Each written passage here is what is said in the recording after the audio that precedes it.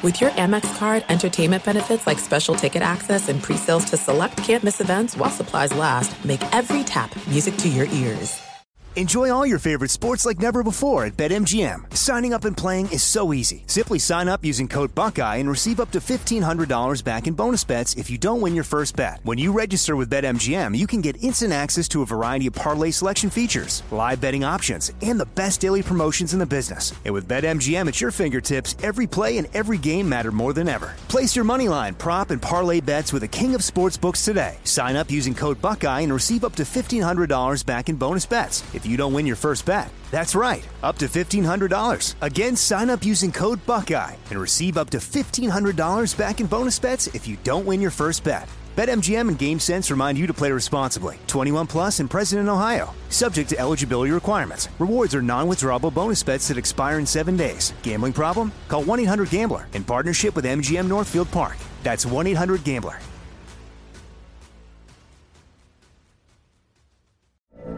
From BBC Radio 4, Britain's biggest paranormal podcast is going on a road trip. I thought in that moment, oh my God, we've summoned something from this board. This is Uncanny USA. He says, somebody's in the house, and I screamed. Listen to Uncanny USA wherever you get your BBC podcasts, if you dare.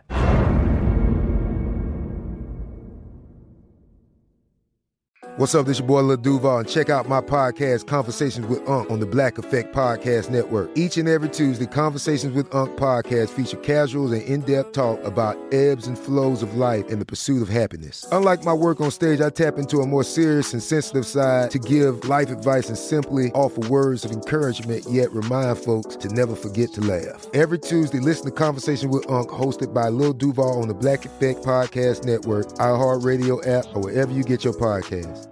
Presented by AT&T. Connecting changes everything. You're listening to Fox Sports Radio. Well, folks, I think this one's going to be fun. I'm with you for the next 3 hours. I'm blessed beyond measure, all reasonable and otherwise. I hope you recognize that you are as well. We are in December, Christmas just a couple of weeks away. And college football, we're going to know, well, we already know the 4 teams.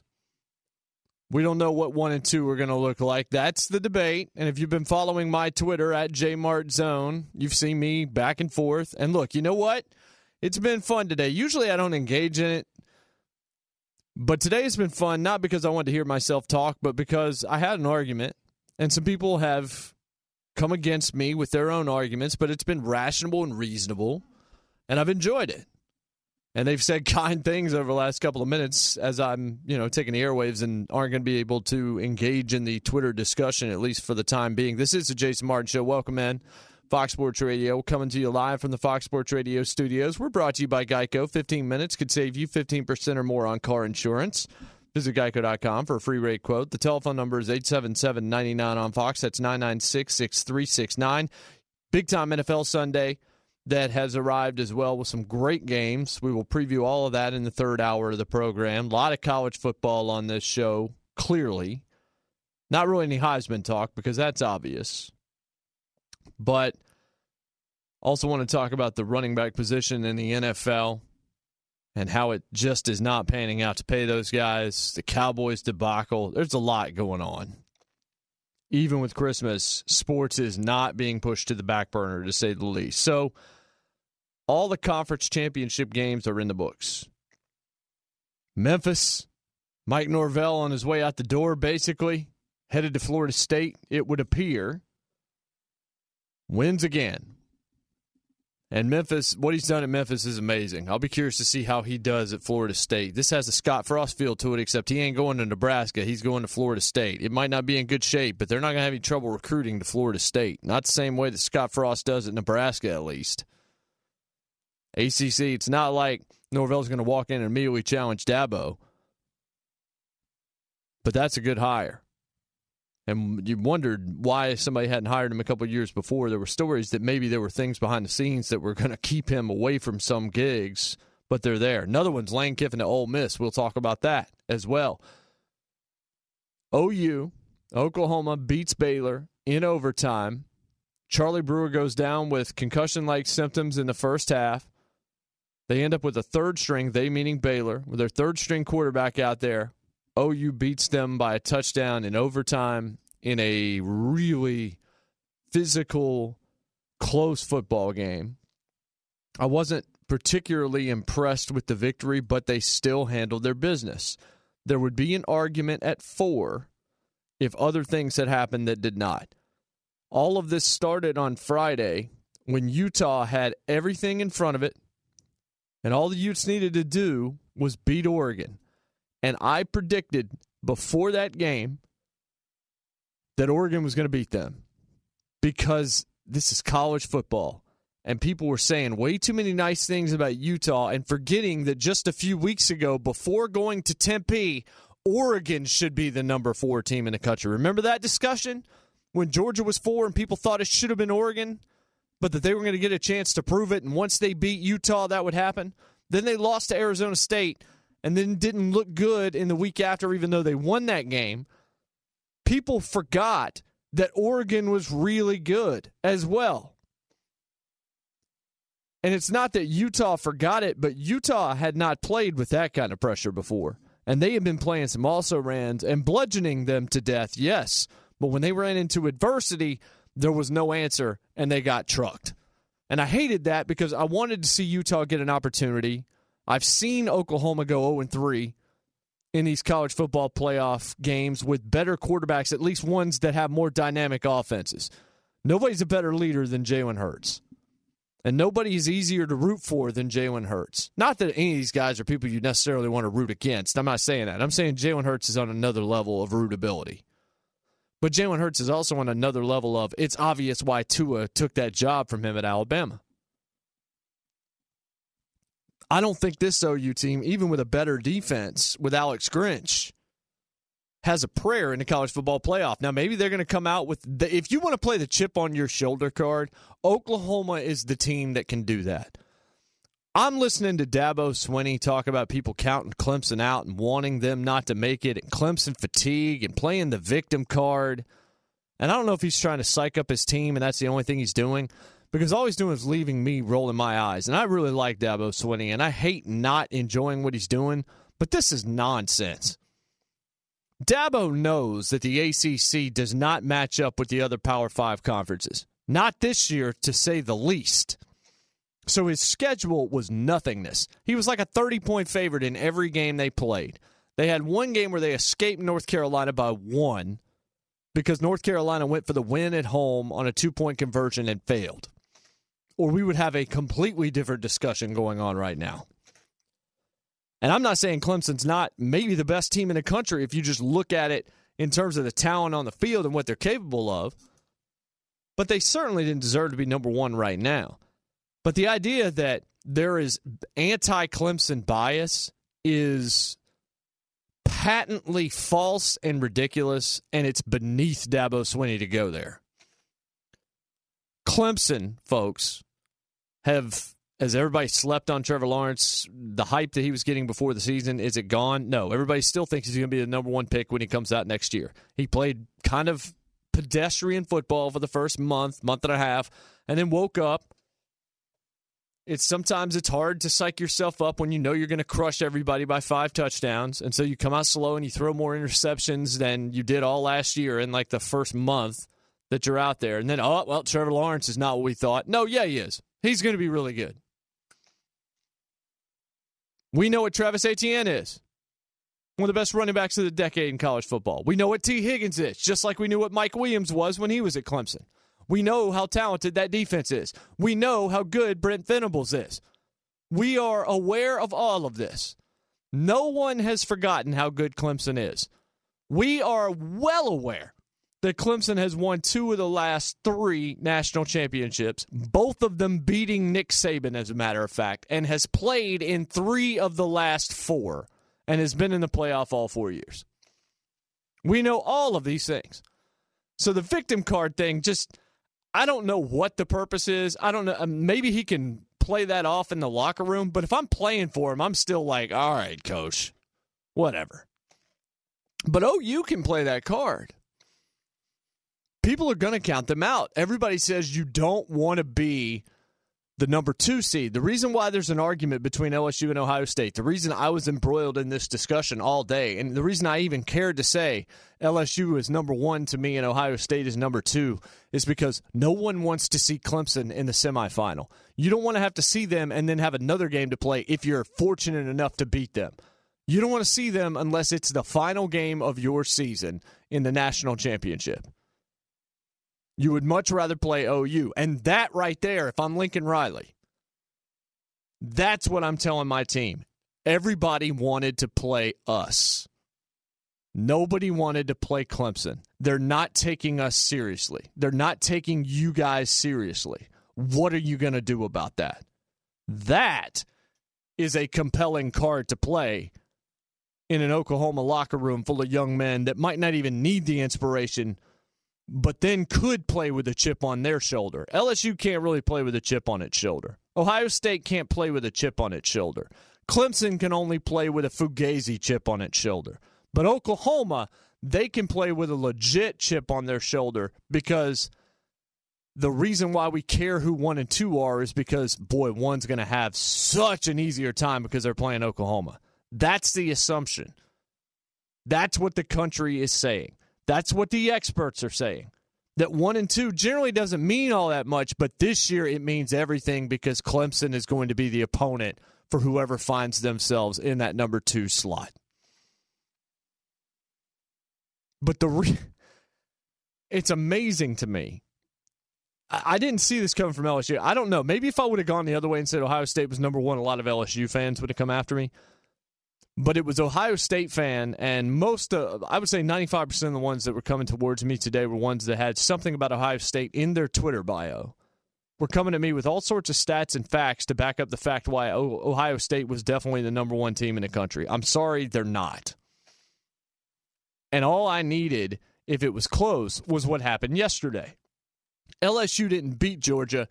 They pantsed them. They humiliated them. They embarrassed them. They undressed them in the state of Georgia, in Atlanta, only about an hour and 20 minutes from Georgia's campus, if that, depending on if you're obeying traffic laws or not. Didn't beat them, crushed them, annihilated them. Georgia had like less than 30 yards in the first half of that game, offensively. Their offense wasn't good much of the year, but their defense was stellar, and they still couldn't stop Joe Burrow, who's going to walk to the Heisman Trophy. And if he needed another Heisman moment, which he did not, he got it on that ridiculous scramble where he evaded pressure, rolled to his right, and pulled something that looked like a Patrick Mahomes or an Aaron Rodgers, where it looked like maybe he was going to step out of bounds or was throwing the ball away, and instead was throwing a 71-yard pass, complete down the field. LSU's wins this year, I could list them, but the 2 most impressive, there's nothing that Ohio State did, ladies and gentlemen, nothing that they did all season long that you could say was as impressive as beating the number 4 team in the state of Georgia in the manner in which LSU did. That was a beat down. Georgia looked like they didn't belong on the same field with LSU. That's a Georgia team, folks, that had beaten Notre Dame, that had beaten Florida, and had beaten Auburn. Yeah, they had a bad loss on their resume, but they had 3 of the best wins in college football all year, which got them to Mercedes-Benz to play in that game in the first place. So that's one win right there that, to me, is more impressive than anything Ohio State pulled off all season long. What was the second most impressive win of the season in college football? Almost assuredly, and maybe you would even say this one is bigger than the Georgia win, but I would say the Georgia win's bigger just because of the margin of victory. But when you go to Tuscaloosa and you beat another Heisman contender in Tua and one of the greatest wide receivers cores, not in the SEC, not in the country, but of the century, like you can't find maybe more than 1 or 2 that you would even come close to putting with these guys. And you beat them in Tuscaloosa with everybody watching, and Joe Burrow again played out of his mind. That game was a laugher, and then Alabama, because they're Alabama, fought their way back into it and fought their way all the way back and still lost. Nothing Ohio State did this year is impressive to me as the win in Tuscaloosa for LSU. Nothing Ohio State did this year is as impressive as what LSU just did to Georgia about 12 hours ago.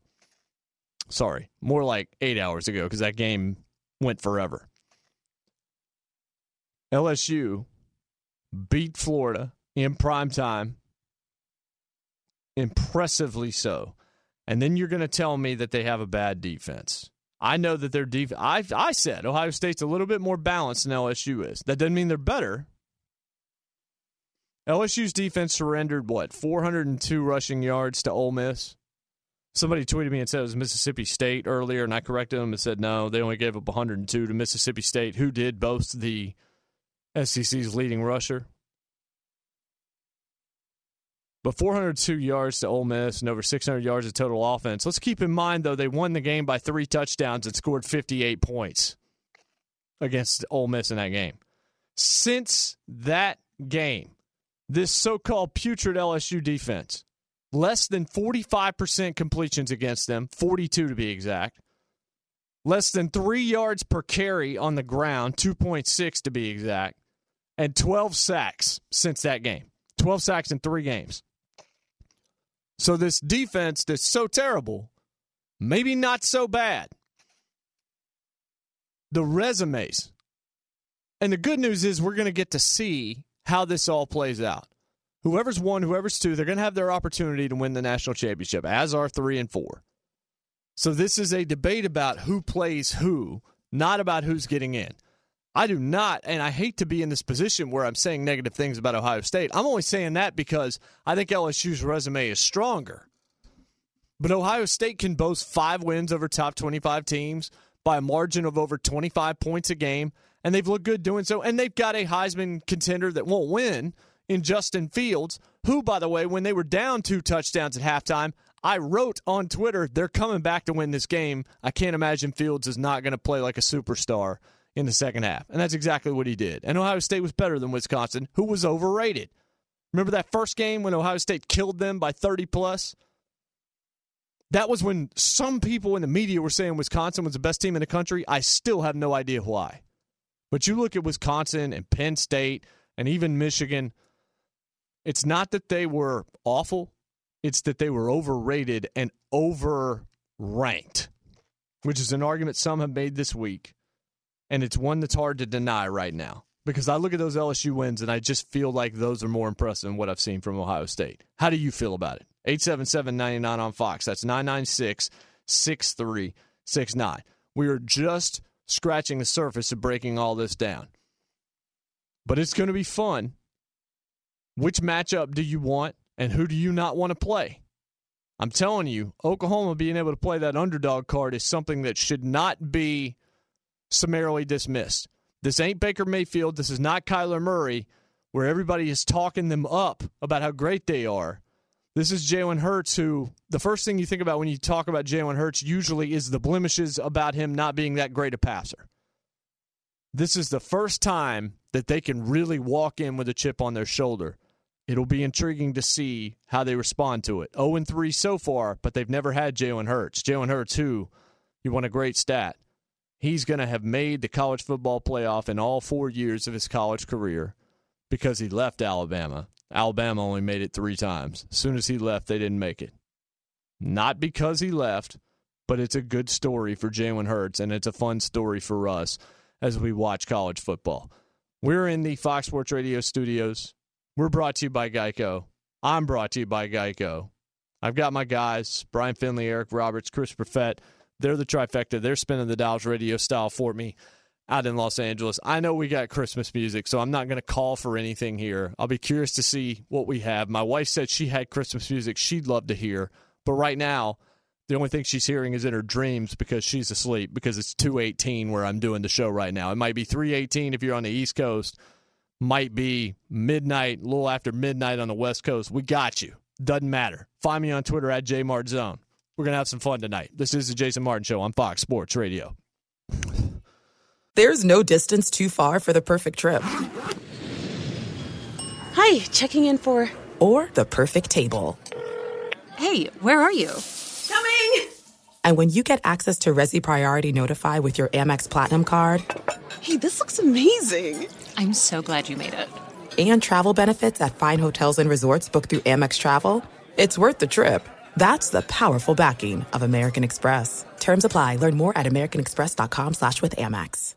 Enjoy all your favorite sports like never before at BetMGM. Signing up and playing is so easy. Simply sign up using code Buckeye and receive up to $1,500 back in bonus bets if you don't win your first bet. When you register with BetMGM, you can get instant access to a variety of parlay selection features, live betting options, and the best daily promotions in the business. And with BetMGM at your fingertips, every play and every game matter more than ever. Place your moneyline, prop, and parlay bets with the king of sportsbooks today. Sign up using code Buckeye and receive up to $1,500 back in bonus bets if you don't win your first bet. That's right, up to $1,500. Again, sign up using code Buckeye and receive up to $1,500 back in bonus bets if you don't win your first bet. BetMGM and GameSense remind you to play responsibly. 21 plus and present in Ohio. Subject to eligibility requirements. Rewards are non-withdrawable bonus bets that expire in 7 days. Gambling problem? Call 1-800-GAMBLER in partnership with MGM Northfield Park. That's 1-800-GAMBLER.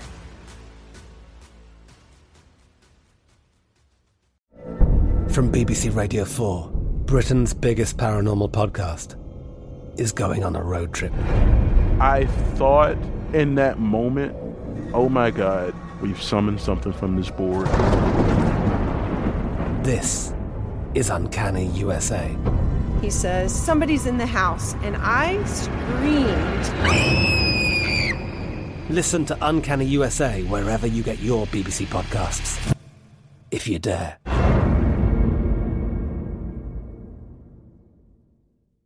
The wait is over. The Chi is back on Paramount Plus, and the stakes have never been higher. Everything changes on the South Side when a new threat comes to power in the Showtime original series from Emmy winner Lena Waithe. Battle lines will be drawn, alliances will shift, and danger lies around every corner, leaving everyone to wonder who they can trust. Visit ParamountPlus.com/The Chi to get a 50% discount off the Paramount Plus with Showtime annual plan. Offer ends July 14th. Subscription auto-renews. Restrictions apply. We actually hung our stockings last night. There you go. In our household. First year, obviously, because we've only been married for a couple of months now. So I actually did the stocking hanging. She did the stocking buying.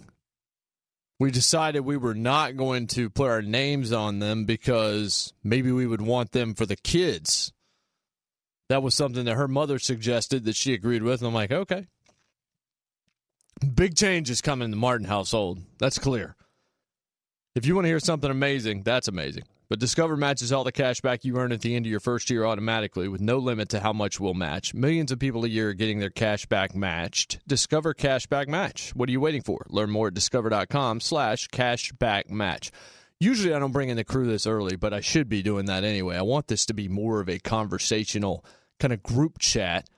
Even though I know I guess the name of the show. It's still weird. I know that a lot of people on Fox and a lot of people across media have shows with their name on them. It still sounds weird every time I hear it. Like, I would not want to hear it.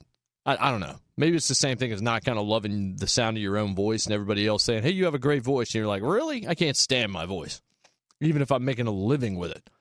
But I do want to bring in the crew on this just because this topic is fascinating. And even though the West Coast is not college football mecca exactly, unless USC is in the news, which they kind of are, but not because they're involved in the college football playoff not discussion. for good reasons. Yeah, exactly. And maybe we'll get there. But Ohio State, LSU. We know what Ohio State did. They struggled against Wisconsin, but came back and won the game. Justin Fields had a great second half. I think Wisconsin had less than 20 yards or less than 25 yards in the second half. Ohio State was better, and we knew that anyway. LSU's wins this season. They beat Alabama in Tuscaloosa. They absolutely annihilated Georgia in the SEC title game. They beat Auburn. They beat Florida. They beat Texas when people thought Texas was actually good. And then you look at what Ohio State did going through the Big Ten. They didn't play the FCS opponent that LSU did this year. Their margin of error their margin of victory was bigger than LSU's against top 25 teams. They beat 5, LSU beat 4, but they're both undefeated. Heisman Trophy winner, I think, without any question, resides in Baton Rouge. if there was any doubt at all, which I don't think there even was going into the game yesterday, he erased it with that performance against Georgia. But if you had a vote, and luckily both these teams are going to get their opportunity, but one has to be on the top line and one's going to be on that secondary line, probably matched up with Clemson. Who do you have one and who do you have two? And did it change for you yesterday, or has it always been the same? We can start with Chris. I don't think it's changed for me, and I still believe number one for me is Ohio State. I know people are going to say, okay, they struggled with Wisconsin. Wisconsin's a really good team. I know that we seem to only reserve that if you struggle with a team, it's only a positive. If you're in the SEC, that seems to be a thing we keep doing. But Wisconsin is really good. They've tripped up, Michigan. They demolished Minnesota. They're meant to confound these kind of teams. And when I look between Ohio State and LSU, there is a excellence in LSU I cannot deny. But I have questions sometimes about their defense. Whereas when I look at Ohio State, they've run through now Wisconsin and Penn State and Michigan and any and all comers, and they just seem on a different level when they are playing at their height. Maybe they were just a little bored today. I don't know, but I know that's not going to be the case come January. Like they're going to be ready to play, and when the Buckeyes are firing at full cylinders, I don't think there's any team in the country that can hang with them.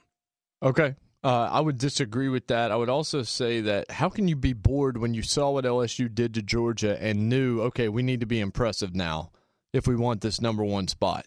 I don't think that reflects as well on Ohio State either. I always read David Hale's piece at ESPN where he kind of looks through the entire day of college football, and it comes out really early on Sunday mornings. We just read this from his piece. He said the top of the article, or the title of the article, is Sorry, Ohio State and Clemson, LSU true number one. Is LSU's defense good enough to win it all? Answer, for sure.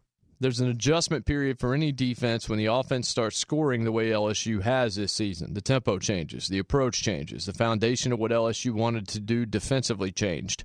But Stingley, meaning Derek Stingley, still a superstar. Grant Delpit, still a first-round NFL talent. Dave Aranda still knows how to coach him up. They're hitting their stride at just the right time. Is Ohio State number one? Answer, nope. That's no knock on the Buckeyes, but their game Saturday showed flaws we hadn't seen before. Showed strengths, too, to come back and erase that Wisconsin lead to pull away. Still, this is nitpicking time. Comparing the resumes of Ohio State and LSU requires a magnifying glass. The slow start against Wisconsin is enough to push LSU with wins over Texas, Florida, Auburn, Alabama, and Georgia into the top spot. There are three teams that you could try to argue all could be number one because they're all undefeated. None of them have a bunch of common opponents you can point to and say, oh, well, they did this to this team and this to this team. So you have to go real transitive property, which that's not a thing. Clemson can only point to the fact they're the defending champions. They just didn't have a schedule that would put them at number one, and that very close shave against North Carolina and just a couple of subpar first halves early in the season. You want to talk about a team that was bored. Clemson's been bored all year long. Now they're not going to be bored because they're playing against some other great opponents. Ohio State, I had said for weeks, even though when we've done our top 10 on this show to open the second hour, which we've done for the last 9 weeks, I've had LSU number one from the very beginning. And some people had it curious for the first few weeks, then they started to understand. After the Florida game, people started to get it. And then it just continued. And what they did in Tuscaloosa can't be denied. I look at Ohio State going into Tuscaloosa and I say, would they have done that? I don't know. Well, we're not going to get the opportunity to find out either, so it's hypothetical. So I'm not going to say, no, they would have lost, because I have no idea. I don't think their offense is LSU's offense. I would take Ohio State's defense over LSU's defense, but I do think LSU's defense has woken up a bit and has gotten used to the tempo, just as Hale mentions in his article. This LSU offense is unprecedented. We've never seen anything quite like it. Even across the SEC and some of the offenses and the more dominant quarterbacks that we've seen, Joe Burrow has probably gone so far as to supplant what we saw from Cam Newton the year Auburn won it all. At least close. No, you know what? Not close. He has been better than what we've seen from Cam Newton. Now he's got to finish it off in order for it to be remembered that way. But in terms of regular season, When's the last time you've seen something this dominant from a guy that's had this kind of a schedule? And Ohio State on the other side, Justin Fields is phenomenal. J.K. Dobbins is phenomenal. We know what Young is on defense. I don't think Wisconsin's that great. I think they're what they usually are, which is sort of dangerous, limited offensively, except that they can run the ball. They always have a running back, and Taylor's fantastic. And the defense is usually competent, but they get into the Big Ten title game, and how often do they get trucked by 30? Last night they lost by 13 and had a 2-touchdown lead going into the third quarter. Ohio State's better, and it proved itself out, and Wisconsin kind of vomited on themselves in the third quarter. And once that fumbled punt happened, where the fumbled snap and they lost the ball, you just knew it was over right there, even if you were still doubting before that point. And once Ohio State scored the first touchdown in the second half, it was over. You just knew it because one team was far better than the other. So Chris is going with Ohio State, which is, fair. Wrong, but fair.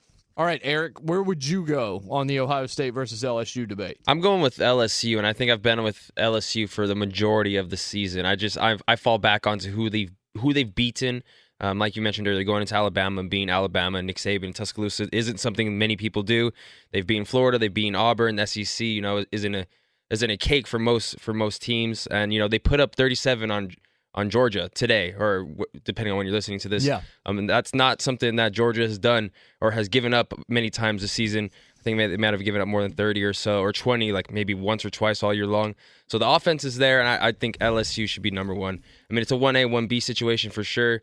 It's been a while since you have 2 and even 3 throwing Clemson, 3 outstanding teams. And, you throw in a 4th, and Oklahoma isn't a rollover either. So, but I think it's going to be LSU 1, Ohio State number 2. Yeah, I don't know if they're going to put LSU at 1. I think that they should. One thing that needs to be mentioned about the 37 points that LSU put up against Georgia in the SEC title game. Georgia, since 1992, had given up just the 4th fewest points in SEC play that we've seen from another SEC defense. They'd given up, I think it was 90. It was either 88 or 90 total points to SEC opponents through the regular season, which was 4th over the past, 27 years. And then they gave up 37 to LSU on Saturday. Almost half their season total LSU did in 4 quarters against them in Georgia's home state. Didn't beat them, crushed them, annihilated them, embarrassed them to the point where, and I want to thank them for this, I needed to screen tonight's Watchmen so I could get a piece written, and I needed to get to The Mandalorian episode 5 so that I could write on that. And they made that thing such a laugher that I was able to actually get that done and still be able to tune in for the Big Ten and ACC title games. So I appreciate LSU giving me a good bit of that second half when you realized it was out of reach to finish up the other work that I had to do. We need to go to Los Angeles now, and let's talk to Brian Finley, and then let's find out the latest in the world of sports, which, of course, a lot of it is college football. And, Brian, I want your opinion as well on the LSU versus Ohio State number 1 debate. Absolutely. So I'm going with LSU. I'm a little suspect of their defense, particularly their run defense. They gave up over 600 yards to Ole Miss, 200 yards on the ground to their quarterback. But no longer is LSU game manager you at quarterback. And so I think that you just have such a better, more talented, more well-rounded quarterback in Joe Burrow than Justin Fields. I just think you can't deny the fact that he is just one echelon higher than Fields, and I'm giving the Tigers the nod. All right. All right, so let's like it. Yeah. So number 1, Ohio State, 27 unanswered points in that second half yesterday to blitz number 8 Wisconsin, 34-21, claim the Big Ten championship.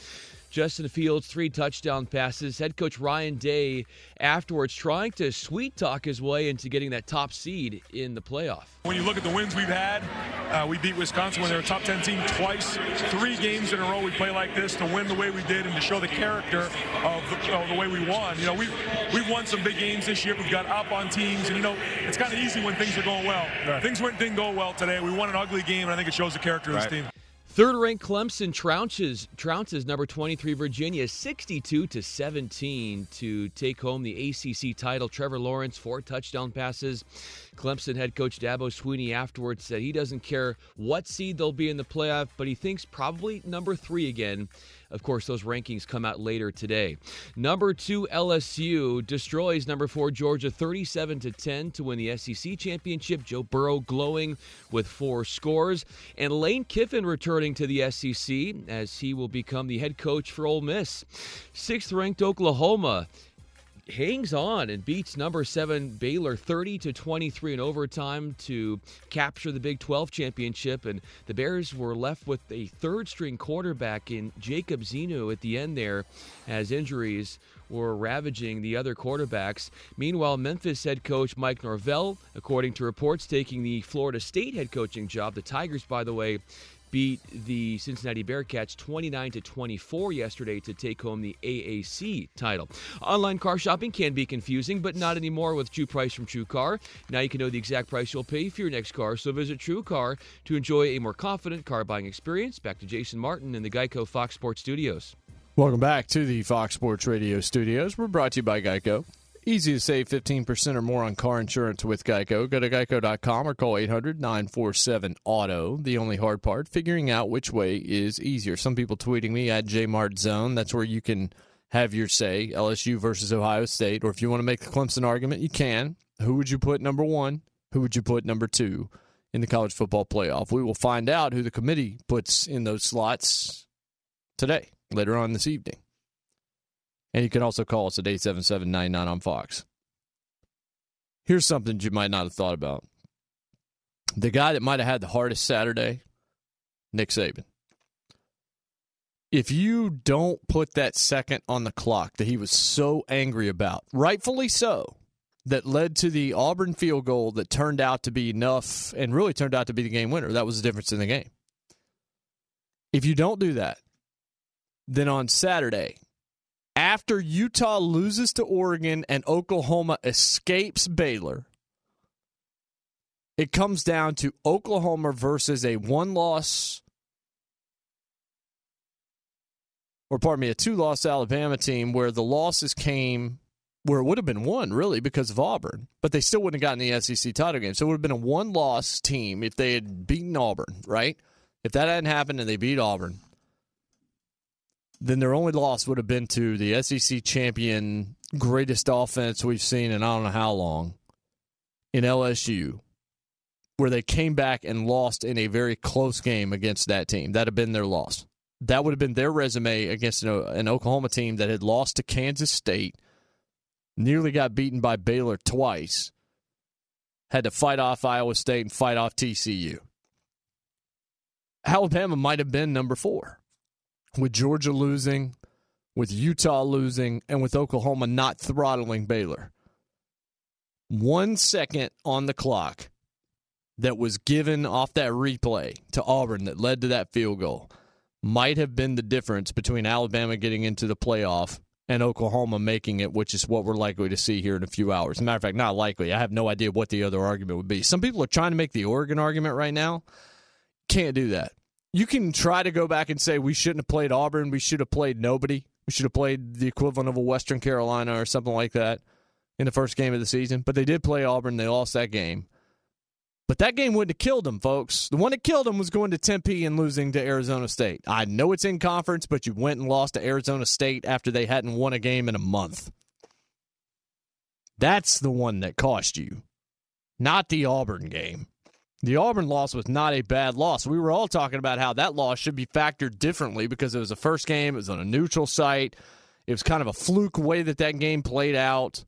Oregon could have won it, probably should have won it, outplayed them throughout most of it, all that. The excuses were there for the Auburn game, and deservedly so. But the Arizona State game, bruh, period. Bruh, exclamation point. Alabama, man. 1 second just shows how small the margin of error can sometimes be. 877-99 on Fox. You can tweet me at JMartZone. We'll be right back after this break here on Fox Sports Radio. There are some things that are too good to keep a secret. Like how your Amex Platinum card helps you have the perfect trip. I'd like to check into the Centurion Lounge. Or how it seems like you always get those hard-to-snag tables. Ooh, yum. And how you get the most out of select can't-miss events. With access to the Centurion Lounge, Resi Priority Notified, and Amex card member benefits at select events, you'll have to share. That's the powerful backing of American Express. Terms apply. Learn more at americanexpress.com/withAmex.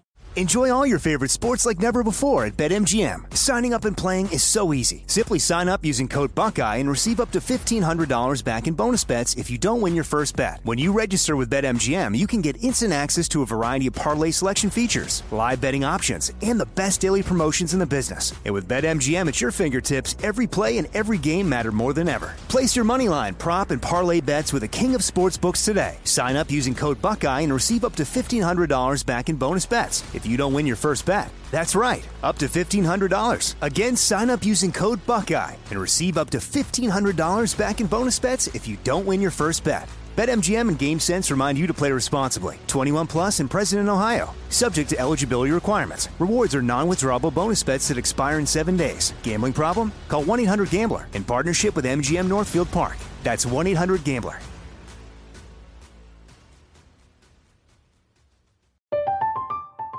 I'm Katya Adler, host of The Global Story. Over the last 25 years, I've covered conflicts in the Middle East, political and economic crises in Europe, drug cartels in Mexico.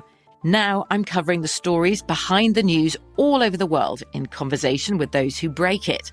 Join me Monday to Friday to find out what's happening, why, and what it all means. Follow The Global Story from the BBC wherever you listen to podcasts. The wait is over. The Chi is back on Paramount Plus, and the stakes have never been higher. Everything changes on the South Side when a new threat comes to power in the Showtime original series from Emmy winner Lena Waithe. Battle lines will be drawn, alliances will shift, and danger lies around every corner, leaving everyone to wonder who they can trust. Visit ParamountPlus.com/The Chi to get a 50% discount off the Paramount Plus with Showtime annual plan. Offer ends July 14th. Subscription auto-renews. Restrictions apply. Well, Christmas in Hollis. This play is coming back from every break. Want to hear something amazing? Other than Christmas in Hollis. Discover matches all the cash back you earn at the end of your first year automatically. No limit to how much we'll match. Millions of people a year are getting their cash back match. Discover Cash Back Match. What are you waiting for? Learn more. Website, discover.com/cashback match. Jason Martin Show. I'm Jay Mart on Twitter at JMartZone. 877-99 on Fox, 996-6369. How you reach us. Or you can tweet me. A little bit more just numbers and stats and things to throw out about this LSU-Ohio State debate, which, look, it's going to get settled. It's not going to settle the debate in people's minds. Whoever gets it, they're the other side, or those that go the other way are going to continue to argue. But the committee's going to make the decision, and then it'll just be lamenting the decision or agreeing with it. Ohio State, Cincinnati, Wisconsin twice, Penn State, Michigan. LSU, Texas, Florida, Auburn, Alabama, Georgia. Ohio State played exactly one of those 5 games that I just mentioned on the road. One at a neutral site, of course, the Wisconsin win. The second Wisconsin win. The other 3 were home wins. LSU won 2 on the road. 1 at a neutral site over Georgia, in Georgia's home state, though, and then 2 at home. And there is nothing more impressive probably in college football all year than LSU going to Tuscaloosa and beating Tua, who was on the field, and the way he played in the second half in particular, but beating Alabama's offense at full strength, still beating them and doing it on the road. No win in college football matches up to that one. And the throttling of the team that was ranked number 4. Now, you can certainly argue that Georgia was overranked because the loss to South Carolina should have put them beneath some other teams because that loss was bad. But it was a Georgia team that had beaten Auburn, Florida, and Notre Dame. And it was a Georgia team that had given up 90 points against SEC opponents combined all year entering yesterday. So one more road win in the key victories for LSU than Ohio State. And one of those road wins, one of those 2 road wins for LSU was at Alabama. You look at the resume. I said that it's clear that LSU is number 1. Some people took umbrage with that and said, no, it's not clear. You could maybe argue it one way or the other, but it's not clear. Well, I've just spent the better part of an hour arguing it back and forth. Best way to argue any point is to be able to argue both sides of it. To know what your opposition is going to say and be able to thwart that or understand where that's coming from. So you're not either caught off guard by it or you haven't reasoned it yourself. And Ohio State does have a case. There's no question about that. I just think LSU's case is a bit stronger. The good news for all of us is it's a moot point except for who these teams are going to play in the college football playoff semifinals. And one thing that we can certainly all agree upon, which I said in the first segment, is let's just get a competitive trio of games that we can just absolutely love, because we just have not gotten that. It's been few and far between the good ball games that we've gotten out of the college football playoff. Ones I can remember recently, we got that Oklahoma-Georgia game where Baker Mayfield was matching up, and they ended up losing. But, man, what a football game that was. We got both the Clemson-Alabama games except for this past year's. We got both the Deshaun Watson games, I guess I should say. The one Clemson lost where Deshaun played out of his gourd, and then the one Clemson won after Jalen Hurts scored with about 2 minutes left, and then Clemson scored the winning touchdown with like 6 seconds left on the pick play to Hunter Renfrow. And then we got, and even in that game, the first half wasn't that good. The Georgia-Alabama game that Tua ended up coming into the game and saving, which has that historic finish, first 2.5 quarters of that were not very good. And it got good down the stretch. But we have 3 great football teams here in Clemson, Ohio State, and LSU, however you want to slot them. And look, I know I feel like I'm sliding Oklahoma again. Maybe I am, but they're going to get their opportunity too. We got 3 unbelievable teams and then a 4th team that's pretty daggone good too.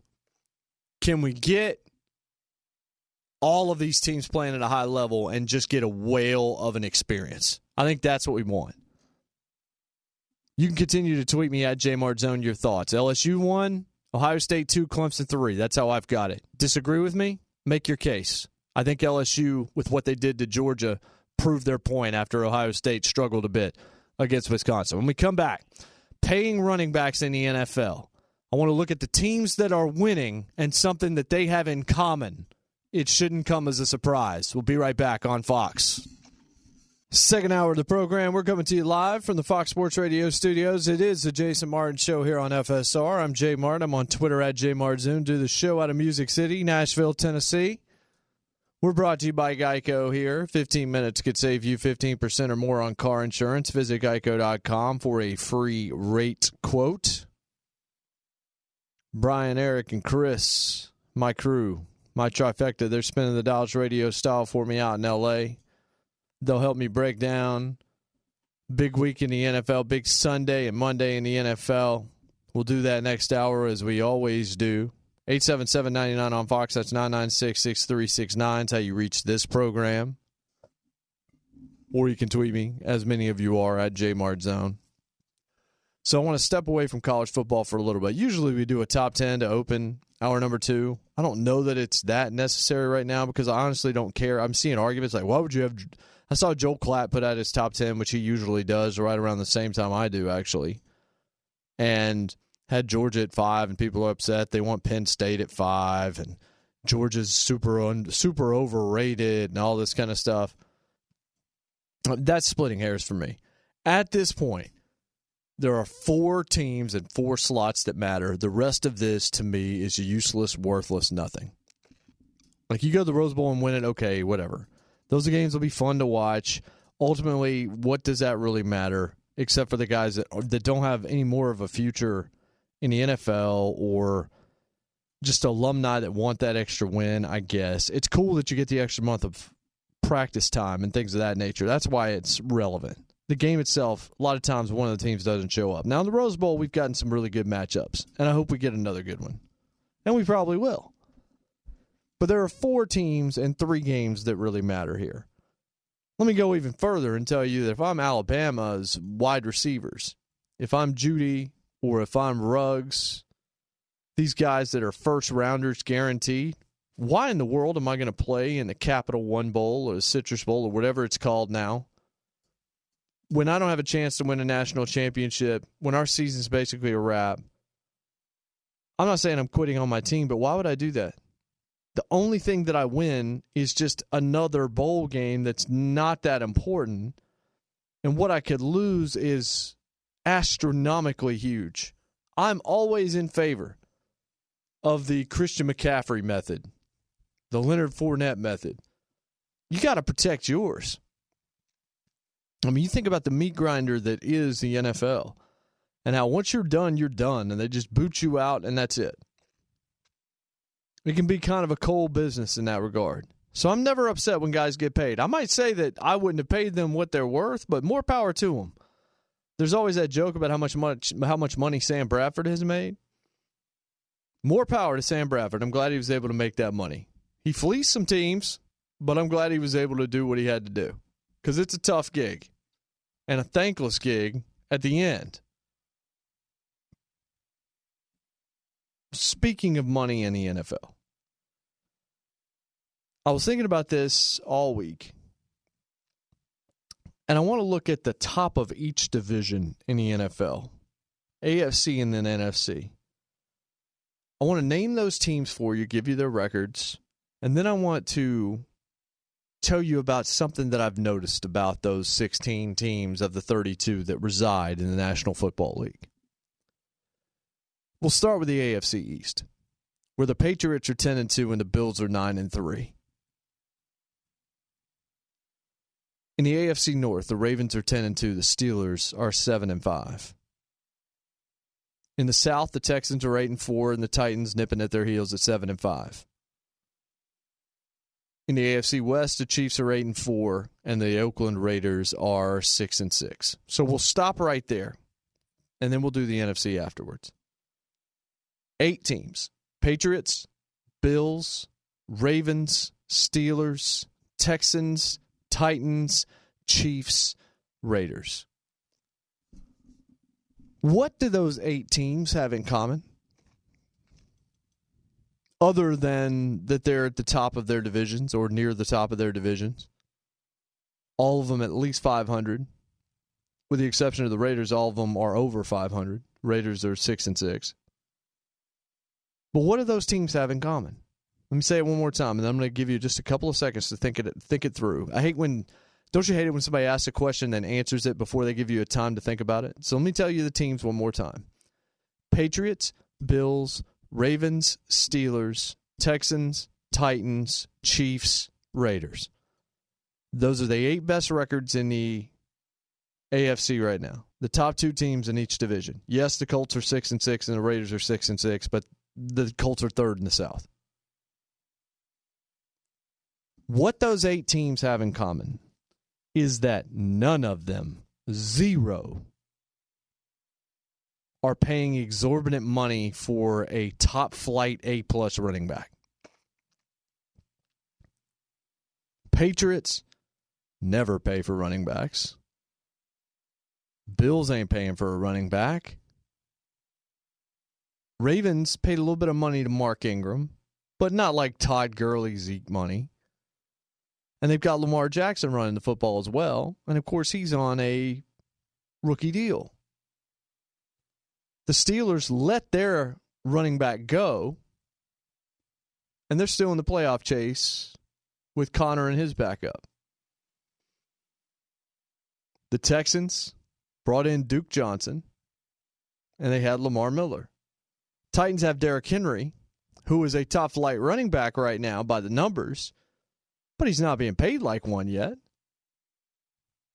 The Chiefs, Kareem Hunt's gone for other reasons, but who do they pay big money to? And the Raiders have a rookie in Josh Jacobs. None of them paid big money for running backs. The Jets paid big money for a running back, and they're 4-8. Just as one example. The Chargers still have Melvin Gordon. They're 4-8. So that's just the AFC. The top 8 records right now. None of them paid huge money for a running back. Now to the NFC. Same exercise. There will be a couple of changes here, but there are caveats as well. In the NFC East, the top 2 records, and we now know the NFC East ain't just bad, it's putrid.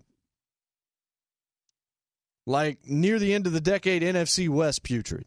Like, can we please change the rules so one of these teams doesn't have to make the playoffs putrid? The top 2 teams in the NFC East, the Dallas Cowboys and the Philadelphia Eagles, neither one of them with a 500 record now that Dallas lost to Chicago on Thursday night. 6-7. They're at the top of the division. That's how bad that division is, folks. Packers, Vikings, top 2 teams in the North. Saints, Bucks, top 2 teams in the South, with the Panthers also there, I guess, because the Bucks and Panthers are tied, but the Bucks actually have the nod due to head-to-head. And then Seahawks and Niners atop the NFC West. Niners paid money to Jerick McKinnon. He's not even on the field. They've got Matt Breida. Seattle's got Carson and Penny. Not exactly household names. Falcons had Devontae Freeman, and they paid him respectable money. They're at the bottom of the South. The Saints let Mark Ingram go. They've got Kamara, but they haven't paid him big money. Who are the Bucks paying? You're talking about like Ronald Jones down there. Green Bay's got a really good running back in Aaron Jones, but he's not being paid a ton of money. Vikings have a great running back in Dalvin Cook. He hasn't cashed in yet. The Eagles aren't paying big money for a running back right now. The Cowboys paid a ton of money to Ezekiel Elliott to currently sit at 6-7, and only because the rest of their division is that horrific can they actually have a chance to make the playoffs. So when you go through all 16 of the teams right now that are in position to do something playoff related, and I guess you could look at maybe the Bears and 7-6 in the North, things could happen there. But who of those teams are paying running backs? And then you think about who is paying running backs. Arizona Cardinals paid David Johnson a lot of money. You know what their record is? They're 3-8. Rams paid Todd Gurley a truckload. They're 7-5. 3 games behind both the Seahawks and the Niners in their division. We know, like I mentioned, the Le'Veon Bell situation. And then there's one other example. And this one is a bit from a different place. The New York Giants paid for a running back because they sold off the opportunity to draft the quarterback of the future in order to draft Saquon Barkley, number 2 overall. Saquon Barkley is an elite football player at that position. We know what he is capable of doing. The New York Giants are 2-10. 2-10. The New York Giants sold their opportunity at a future for a running back. If you are paying for a running back, if you're paying respectable to big money, especially if you're going over $10 million for a running back, you might be insane. If you're going over 12, you definitely are. There's a drop-off between, I can't remember who it is, and Devontae Freeman, where the guy that's number 4 on the list or number 5 on the list is making $13 million, and Devontae Freeman's making $8.5. So there's a middle ground there. But the 2 wins for the Giants this year are at Tampa Bay by 1 point and against the woeful Washington Redskins at home. They've lost 8 in a row. And the schedule hadn't even been that good. Those losses include the Lions. The Cowboys isn't all that impressive. The Jets, the Bears, the Cardinals. They've lost all these games. I'm not saying these are wins. They've lost these games. If you don't have a quarterback, it is malpractice to spend major assets on a running back. The way I would suggest you look at it is, the quarterback is the thing that you need.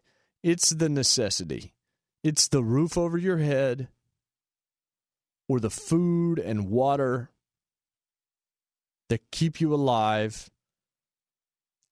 It's the bare necessity. It's the thing that you must have in order to succeed for any real length of time. The only way you can survive is to have a quarterback. If you've watched the NFL for longer than 3 weeks, you know this. The running back is the luxury.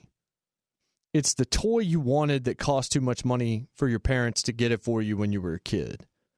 Now, it's the Lamborghini that you wish you could have that you can't afford. Or the house that you can't afford that's in the upscale neighborhood as opposed to your nice, but not as upscale as you want it to be, because everybody wants more, right? But there's always going to be something that you want. The best way to stop spending money on frivolous stuff is to realize you're never going to have it all. There's always going to be another next thing. The worst argument to have with yourself is, if only I get this, I'm never going to want anything else again. Because let me tell you what a huge lie that is. You get home with that brand spanking new iPad or Surface or whatever it is that hits your spot. Within 5 minutes, you're already thinking of either accessories for that thing or just the next thing. But the luxury can't, if you are living your life for the luxuries and overlooking the necessities, you are setting yourself up for gigantic failure.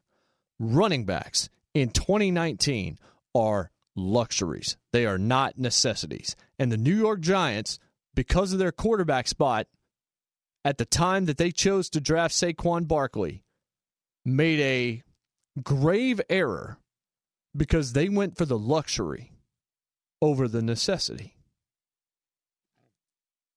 So the question now is out there, because I'm in Nashville and Derrick Henry's tearing it up.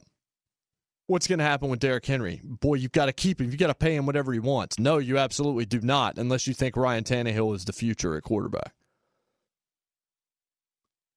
You have to have the money there. You have to make sure that everything's allocated properly.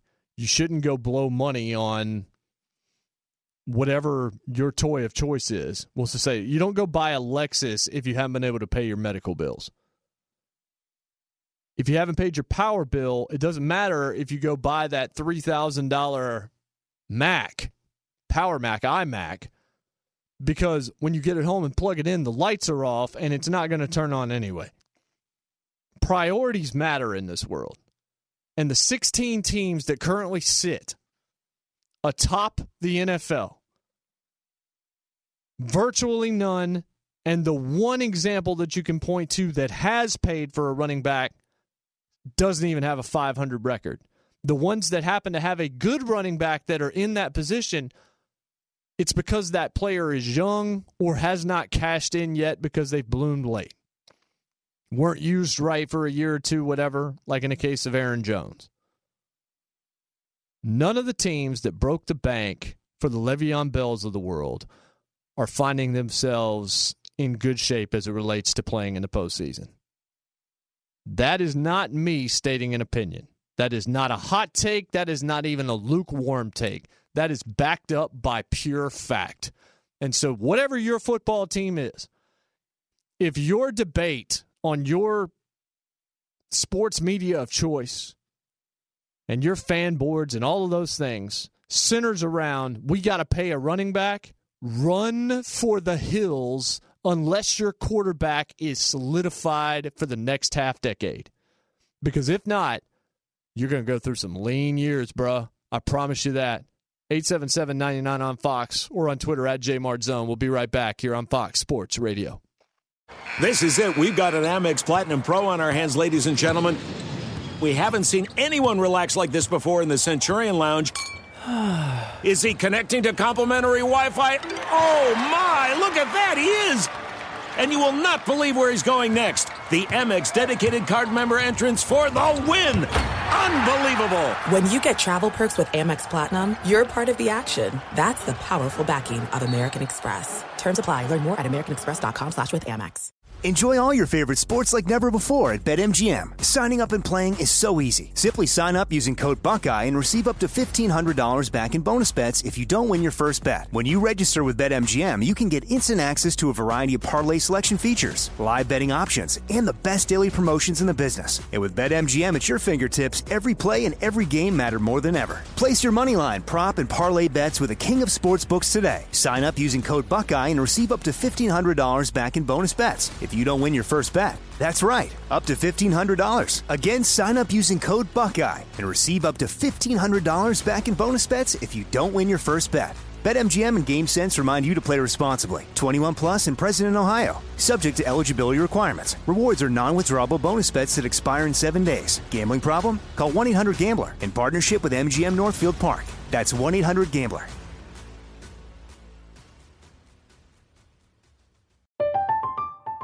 I'm Katya Adler, host of The Global Story. Over the last 25 years, I've covered conflicts in the Middle East, political and economic crises in Europe, drug cartels in Mexico. Now I'm covering the stories behind the news all over the world in conversation with those who break it. Join me Monday to Friday to find out what's happening, why, and what it all means. Follow The Global Story from the BBC wherever you listen to podcasts. The wait is over. The Chi is back on Paramount Plus, and the stakes have never been higher. Everything changes on the South Side when a new threat comes to power in the Showtime original series from Emmy winner Lena Waithe. Battle lines will be drawn, alliances will shift, and danger lies around every corner, leaving everyone to wonder who they can trust. Visit ParamountPlus.com/The Chi to get a 50% discount off the Paramount Plus with Showtime annual plan. Offer ends July 14th. Subscription auto-renews. Restrictions apply. Sevendust. It's Christmas related, apparently. It actually is. Isn't this song called Christmas Day? Christmas Day, yep. I don't really think it is Christmas related. It's in the system. It's under the Christmas music. I'm here for it, but that's interesting. I like Sevendust anyway, or I liked a few of their records. Want to hear something amazing? Discover matches all the cash back you earn at the end of your first year automatically, with no limit to how much will match. Millions of people a year are getting their cash back matched. Discover Cashback Match. What are you waiting for? Learn more at discover.com/cashbackmatch.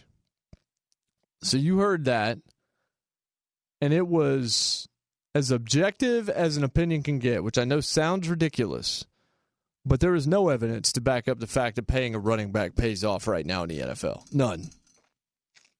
Zero. If you ask the Cowboys, they would probably still pay Zeke, but I don't know that that was a good decision. Even if we all thought at the time maybe it was. Todd Gurley, you don't even need truth serum for the Rams. All you got to do is get them in a closed room and make sure that they know there's no microphones there, and they'll tell you, yeah, we got that wrong. And they doubled it up by doing the other thing you can't do, which is paying the wrong quarterback. You want a mea culpa? I'll give you one. I argued after they paid Jared Goff that even if you believed him to be a system quarterback, because of how well he was flourishing under Sean McVay's system, it didn't matter because that system could win a Super Bowl. Maybe not. Maybe so. But right now, it doesn't look very good. And then Le'Veon Bell. Adam Gase is a problem, yes. The Jets are not good. I still believe in Sam Darnold for some reason. But that has not paid off. Now, they had a quarterback that maybe they bought into that they thought was the future, and may still be. But they may have gotten the coach thing wrong, which you also can't do. But they had a quarterback on a rookie deal so they could afford to pay a little bit of a running back. There's a huge argument in Nashville right now that's raging daily as to how to find a way to keep Ryan Tannehill and Derrick Henry in town. Which makes me laugh every time I think about it, because just the sheer fact that Titans fans are panicked that Ryan Tannehill could leave shows how bonkers the NFL can be from year to year. Because Tannehill's only lost once as a starter, and he's got the Titans in position to control their own destiny and win the AFC South if they're able to handle business against the Texans in their two matchups that are still to come. And if they beat the Raiders, putting themselves in the spot for that second wild card alongside Pittsburgh. But if you're paying a running back, you're doing it wrong. Ron Rivera is out in Carolina, and Ron Rivera is a good coach, but probably needed a change of scenery.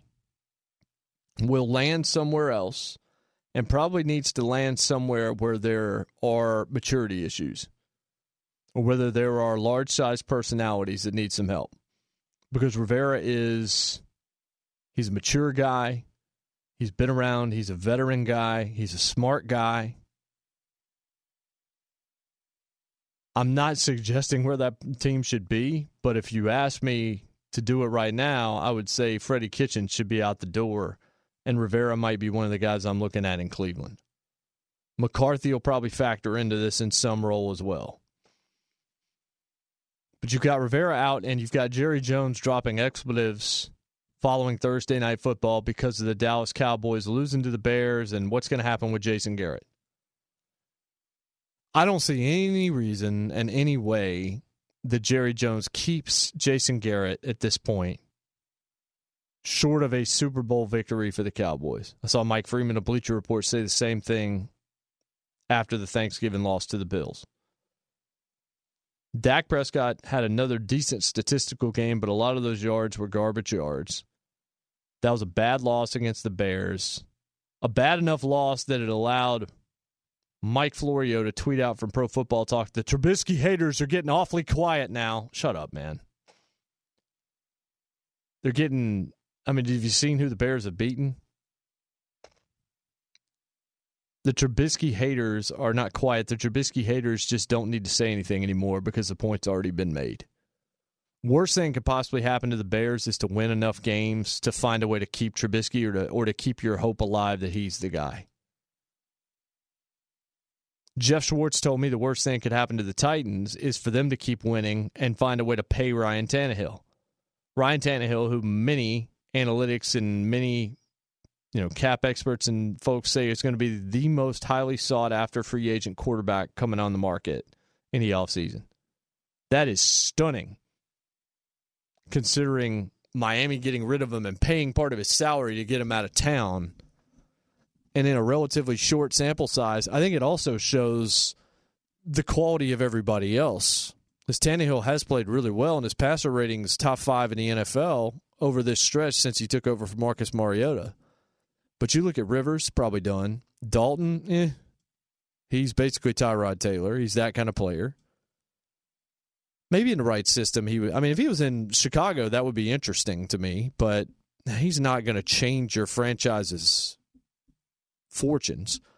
Mariota, look, maybe a second act. Maybe he goes to Chicago and that works out. I don't know. Maybe he goes to the Chargers and somehow that works out. Cam, probably never going to be the same again.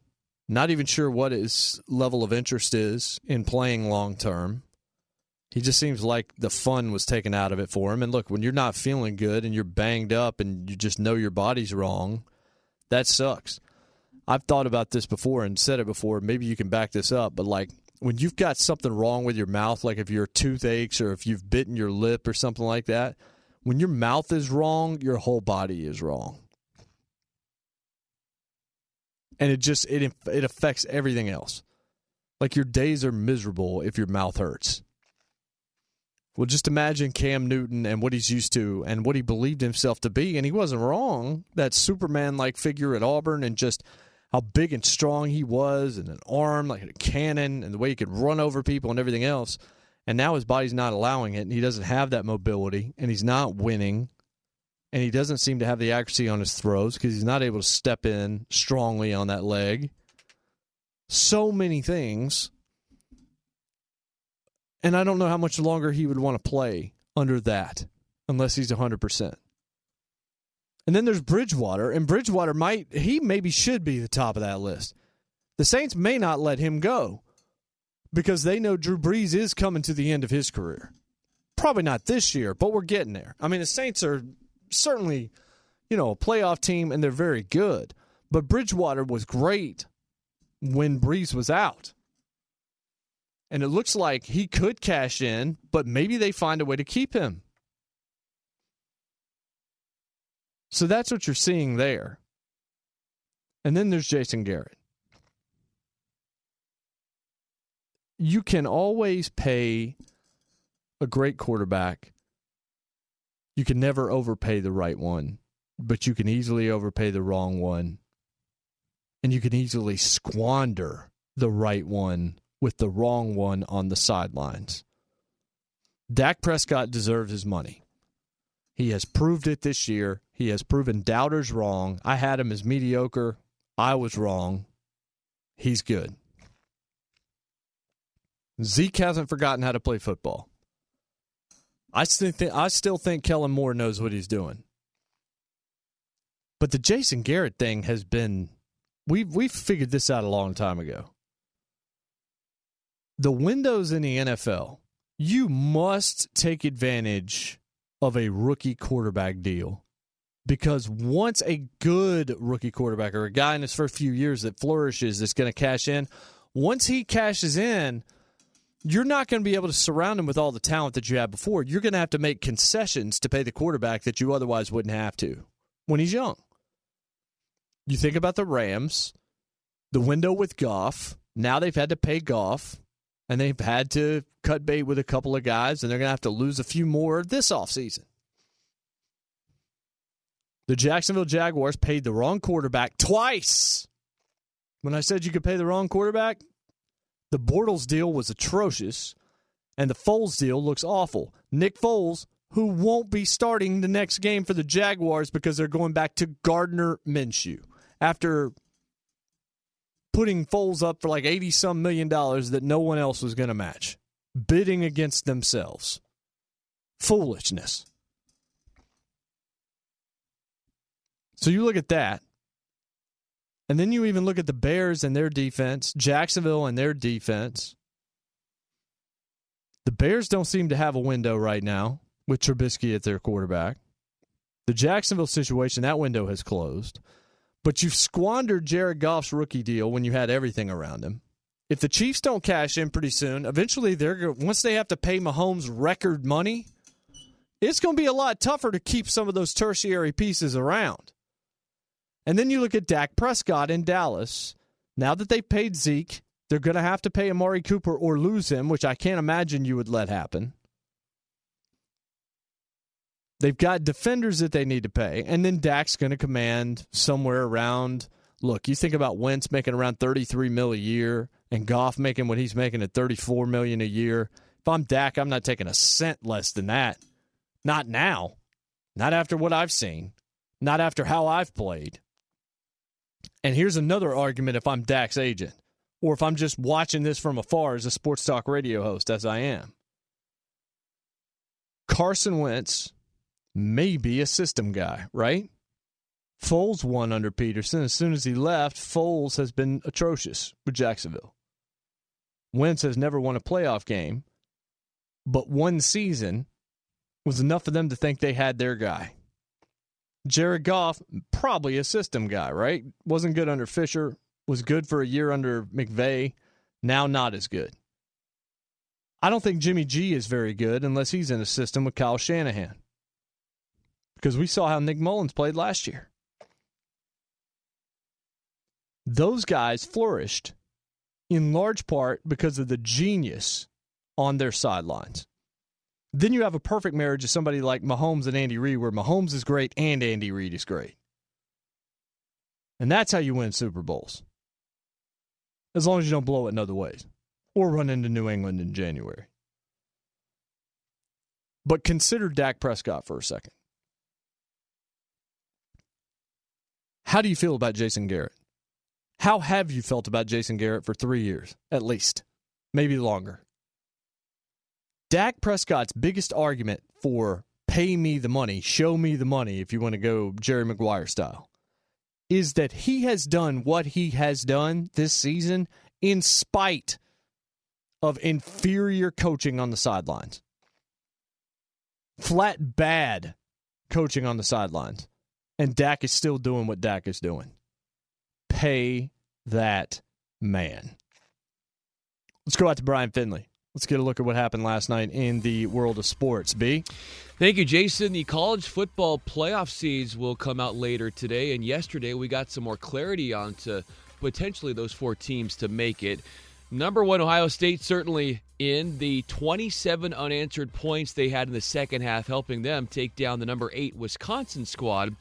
34-21 to take the Big Ten championship. Justin Fields had 3 touchdown passes. The Buckeyes were down 21-7 at halftime. Third-ranked Clemson blowtorches number 23 Virginia 67-17 in the ACC title. Trevor Lawrence does it once again. 4 touchdown passes, 3 of those going to T. Higgins 4 scores. The Tigers have won 28 games in a row. Second-ranked LSU waxes number 4 Georgia 37-10 to grab the SEC championship. Joe Burrow 4 scores. He was asked afterwards if this performance coordinates him as the Heisman winner. You've got a couple weeks off before you play again, but before that you have a Heisman Trophy presentation. Do you feel like you put a campaign together to bring that trophy home? That's for other people to decide. We put the film out. We're 13-0. That's all that matters to me.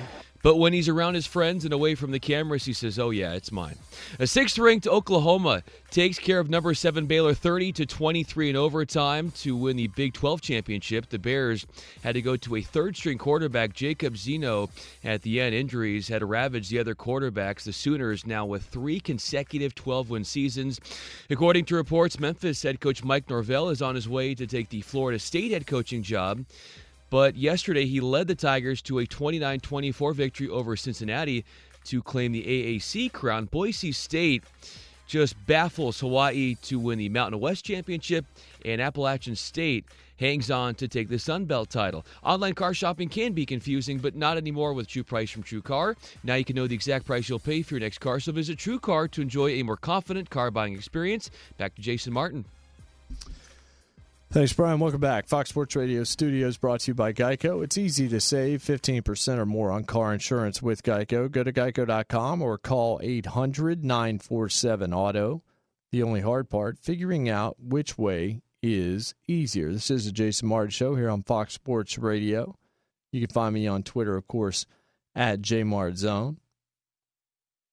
So we're sitting here and we're looking at quarterbacks that might be out there and available, or just have futures that are a little bit in doubt. And then you look at big-time contracts that are being paid in certain guys, and one of them is Joe Flacco, and it makes me very, very sad as a Denver Broncos fan. It does seem like most people have Mariota ending up with the Bears.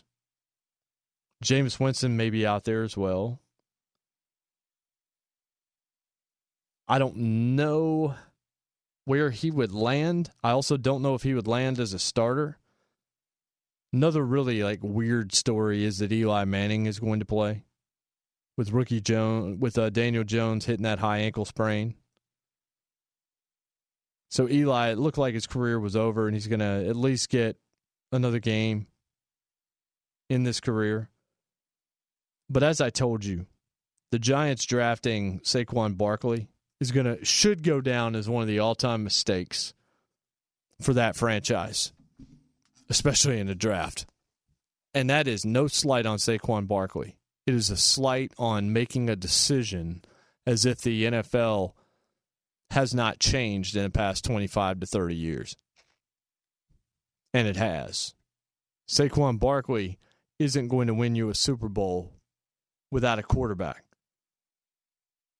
If Daniel Jones were to turn out to be the guy, then maybe we'd have a different debate. But that is very much in doubt with the number of fumbles that he has and the errant passing from time to time and the fact that that's a 2-win football team. It'll be interesting to see when it's time to pay Saquon if the Giants actually pay him or let him ply his wares elsewhere. Find out what's actually out there and who it is that buys him up. If you want to see a team that's probably not going to be very good, watch this offseason and see who is offering and throwing big money at a running back. Because at this point, it is almost a signal, a blinking red light, a giant red flag that says we are desperate. We don't know what else to do. Or we've got a quarterback on a rookie deal. So I don't begrudge the Jets. That's exactly where I thought Le'Veon Bell was going to end up. 4-8's not altogether absent of what we thought might happen with the Jets, too. I actually had them making the playoffs. But I did not think Adam Gase was a good hire. The other thing you can't do is get the coach thing wrong. Look at Dallas for that. Again, pay Dak because he's doing everything he's doing in spite of Jason Garrett, as opposed to some of these guys that have already gotten paid big money that are doing it many times because of what's on their sidelines, including a guy in his own division in Carson Wentz. Cowboys 6-7, still leading the NFC East. Can we please change the rule? If you aren't 500, you should not make the playoffs. By the way, you should also have to win more than 6 college football games to make a bowl. But I know that's all money. We all do. We all do this for money, including me here on this show. I'm on Twitter at JMartzone. I'm Jason Martin, 877-99 on Fox to reach this show. Coming up hour number 3, we will, of course, break down the entire NFL schedule, top to bottom, like we do every single Sunday, leading you into the end of the program. And we'll be right back here on Fox Sports Radio. This is it. We've got an Amex Platinum Pro on our hands, ladies and gentlemen. We haven't seen anyone relax like this before in the Centurion Lounge. Is he connecting to complimentary Wi-Fi? Oh, my. Look at that. He is. And you will not believe where he's going next. The Amex dedicated card member entrance for the win. Unbelievable. When you get travel perks with Amex Platinum, you're part of the action. That's the powerful backing of American Express. Terms apply. Learn more at americanexpress.com/withAmex. Enjoy all your favorite sports like never before at BetMGM. Signing up and playing is so easy. Simply sign up using code Buckeye and receive up to $1,500 back in bonus bets if you don't win your first bet. When you register with BetMGM, you can get instant access to a variety of parlay selection features, live betting options, and the best daily promotions in the business. And with BetMGM at your fingertips, every play and every game matter more than ever. Place your moneyline, prop, and parlay bets with the king of sportsbooks today. Sign up using code Buckeye and receive up to $1,500 back in bonus bets if you don't win your first bet. That's right, up to $1,500. Again, sign up using code Buckeye and receive up to $1,500 back in bonus bets if you don't win your first bet. BetMGM and GameSense remind you to play responsibly. 21 plus and present in Ohio. Subject to eligibility requirements. Rewards are non-withdrawable bonus bets that expire in 7 days. Gambling problem? Call 1-800-GAMBLER in partnership with MGM Northfield Park. That's 1-800-GAMBLER.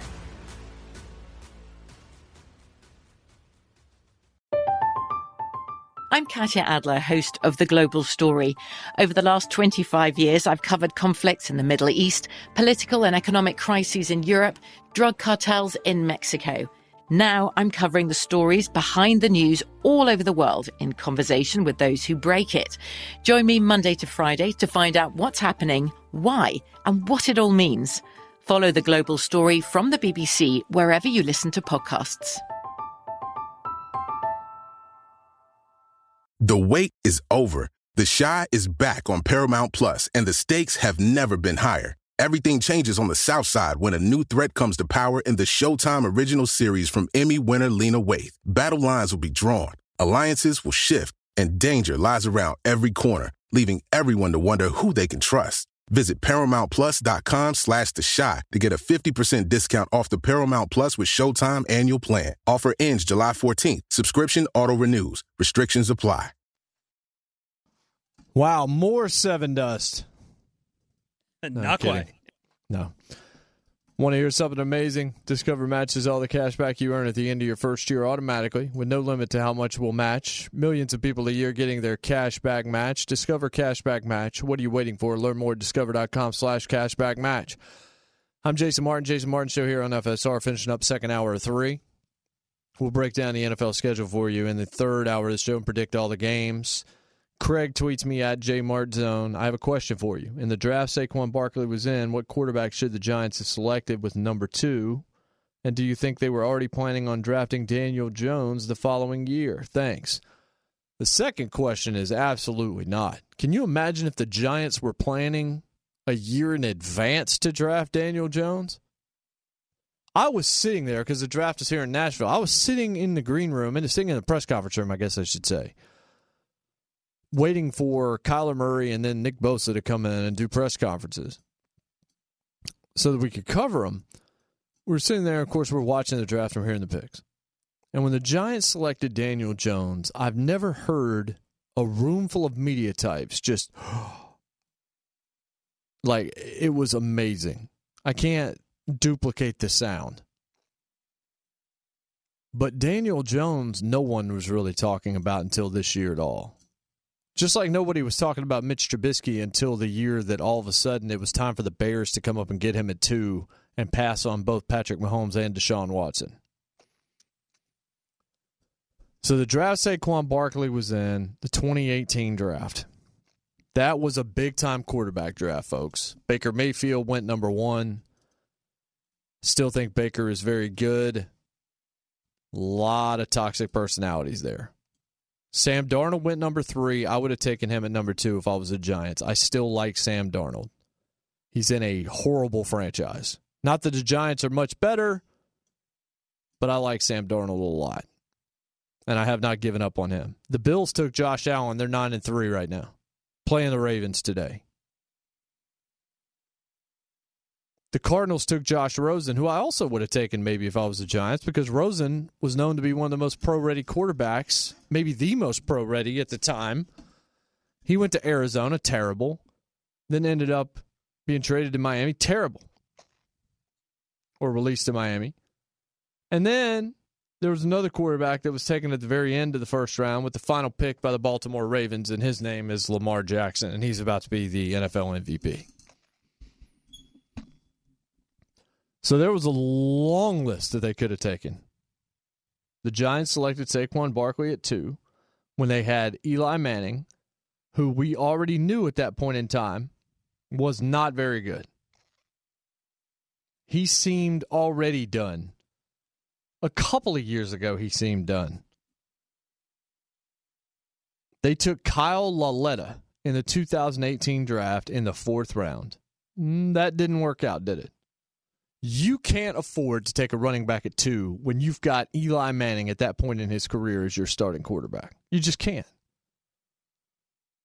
But the other question is just comical. No, they did not think that they were not already looking to Daniel Jones as the savior of their franchise a year in advance. We can take Saquon Barkley because we're going to come take Daniel Jones the next year. No, that was not.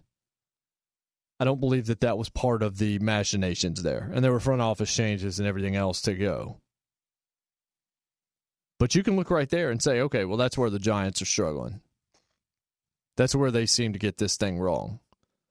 It was a Dave Gettleman kind of move. And right now they are a Dave Gettleman 2019 kind of team with 2 wins. And Eli Manning coming back in because Daniel Jones has a high ankle sprain. Not so good, Al. When we come back, we'll get back into the college football playoff for a little bit, discuss Ohio State and LSU and what we saw on Friday and Saturday, and then we will break down the NFL, a huge week in the NFL with some great games. It's going to be fun. Stick with us. This is the Jason Martin Show. Hour 3 coming up next on Fox. Third hour Jason Martin Show here on Fox Sports Radio. Glad to have you with us. I'm Jay Mart on Twitter at JMartzone. Chris Perfett, Eric Roberts, Brian Finley, my trifecta. They're spinning the dials radio style for me out in Los Angeles. Doing a great job as always. We'll hear a lot from them in the next few segments as we break down the NFL schedule. We do it every week in the final hour of the show. We're coming to you live from the Fox Sports Radio studios, brought to you by Geico. 15 minutes could save you 15% or more on car insurance. Visit geico.com for a free rate quote. Again, you can tweet me at JMartzone. DM's always wide open as well. Always start the show by saying I'm blessed beyond measure, all reasonable and otherwise. It's been an incredible year, and there's still things out there that I want to see happen in my life, but I'm willing to wait for those things, especially with how faithful I feel like The Lord has been to me, and I hope that he is that way to you in your own mind. And one of the reasons my DMs are open is for conversations just like that. I hope you're willing to have that with somebody in your life. LSU versus Ohio State, folks. That's the debate. Might not be the game. Clemson's going to have something to say about that. Oklahoma's going to have something to say about that. People are still trying to posit that Oregon should have something to say about that. I'm sorry. No. Not after losing to Arizona State, no. LSU beats Georgia down in the SEC title game. Just absolutely humiliates a team that had given up 90 points all season in the SEC total. Scored 37. Georgia had beaten Florida, beaten Auburn, beaten Notre Dame, taken Alabama to the limit the last 2 years in the SEC title game and in the national championship with the same guy at quarterback in Jake Fromm. And LSU's defense was having none of Georgia's offense today. Now, Georgia's offense this year has not been very good. But that's still a team that nearly beat Bama twice in a row. I think LSU's number one. I think what they did in Tuscaloosa against Alabama and the dismantling of Georgia are both more impressive than anything Ohio State pulled off this season. I think Wisconsin was overrated. I think Penn State was overrated, and they didn't exactly blow them out. And Michigan's Michigan. Cincinnati, okay, whatever. I just don't think the Big Ten was nearly as good as the numbers, at least the numbers next to their names or the rankings would indicate. It seemed to me like, and I heard Clay Travis say this, and sometimes I disagree with Clay. Of course, he's my friend, but on this one, I kind of agree with him. I don't necessarily think it was intentional conspiracy that we needed to overrank Big Ten teams so that we could keep Ohio State at 1, but that's one way you could do it, for sure. Here's a stat for you about LSU. While you're talking about Ohio State having an extra win over the top 25 and having a better margin of victory, I did have somebody tweet me, and this guy's been really respectful all night, and he even kind of backed off this just a little bit. But he said, we beat Wisconsin, a really good team, twice by an average of 22 points. Hard to make that argument after I just watched you win that game by less than 2 touchdowns and have to come back to do it less than 12 hours ago. But here's a stat for LSU fans and for LSU's side of this argument where I find myself. LSU is the first team to have 5 wins against the top 10 at the time that they played them before a bowl game was played since Notre Dame did it in 1943. Somebody told me that one of these wins is lazy, but you can only look at when they played them at the time. Who were they playing? They beat Texas on the road when Texas was number 9 in the country. They beat Florida when Florida was number 7, Auburn when Auburn was 9th, Alabama when they were 3rd, and Georgia yesterday when they were 4th. And they beat Georgia by 27 points. Absolutely dismantled them. No one has done that since 1943. 5 wins against top 10 opponents. I'm not saying where they're ranked now. If you want to look at Clemson, if you want to look at where teams are ranked now, didn't play a single ranked team all year because Virginia, who they absolutely, I don't even have a descriptor to describe what Clemson did to Virginia last night in the ACC championship game. But Virginia entered that game 23rd in the country with 3 losses, and they're not going to be ranked after that game. And that would have been the only ranked win Clemson had all year. So if you want to just look at it that way, Clemson didn't beat a ranked team all year. LSU, when they looked at the schedule and when we were watching that on television, the number next to their opponents' names 5 times was in the single digits, and LSU won every one of those games. They beat Alabama on the road. They beat Georgia at a neutral site, but in the state of Georgia. And they went to Texas and beat Texas. That's not a tremendously impressive win at this point. But at that point in time, that was a top 10 team that people had a lot of faith in. And after they lost to LSU, they began to fall off a cliff. Oklahoma beat them, and then everybody started to get them. And maybe they were overrated. I've always said I thought Tom Herman was a bit overrated as a coach. But those are 5 really impressive wins. And I don't want to take away anything that Ohio State did because it was super impressive. What they did to Wisconsin the first time around was unbelievable. I remember watching that on a Saturday. I was at a Shoney's on the way to Knoxville, actually, to see an SEC football game. The South Carolina game, I do believe, actually, that Tennessee won. And we stopped, and that game was actually on in the restaurant, and it was a laugher. And it was a slow start for Ohio State. They could have won it even bigger. Cincinnati's not a bad win. I mean, Cincinnati took Memphis to the limit, and Cincinnati was a top 20 team for a large part of this season, too. Probably won't end that way. So they had some impressive wins. The Penn State win didn't blow me away.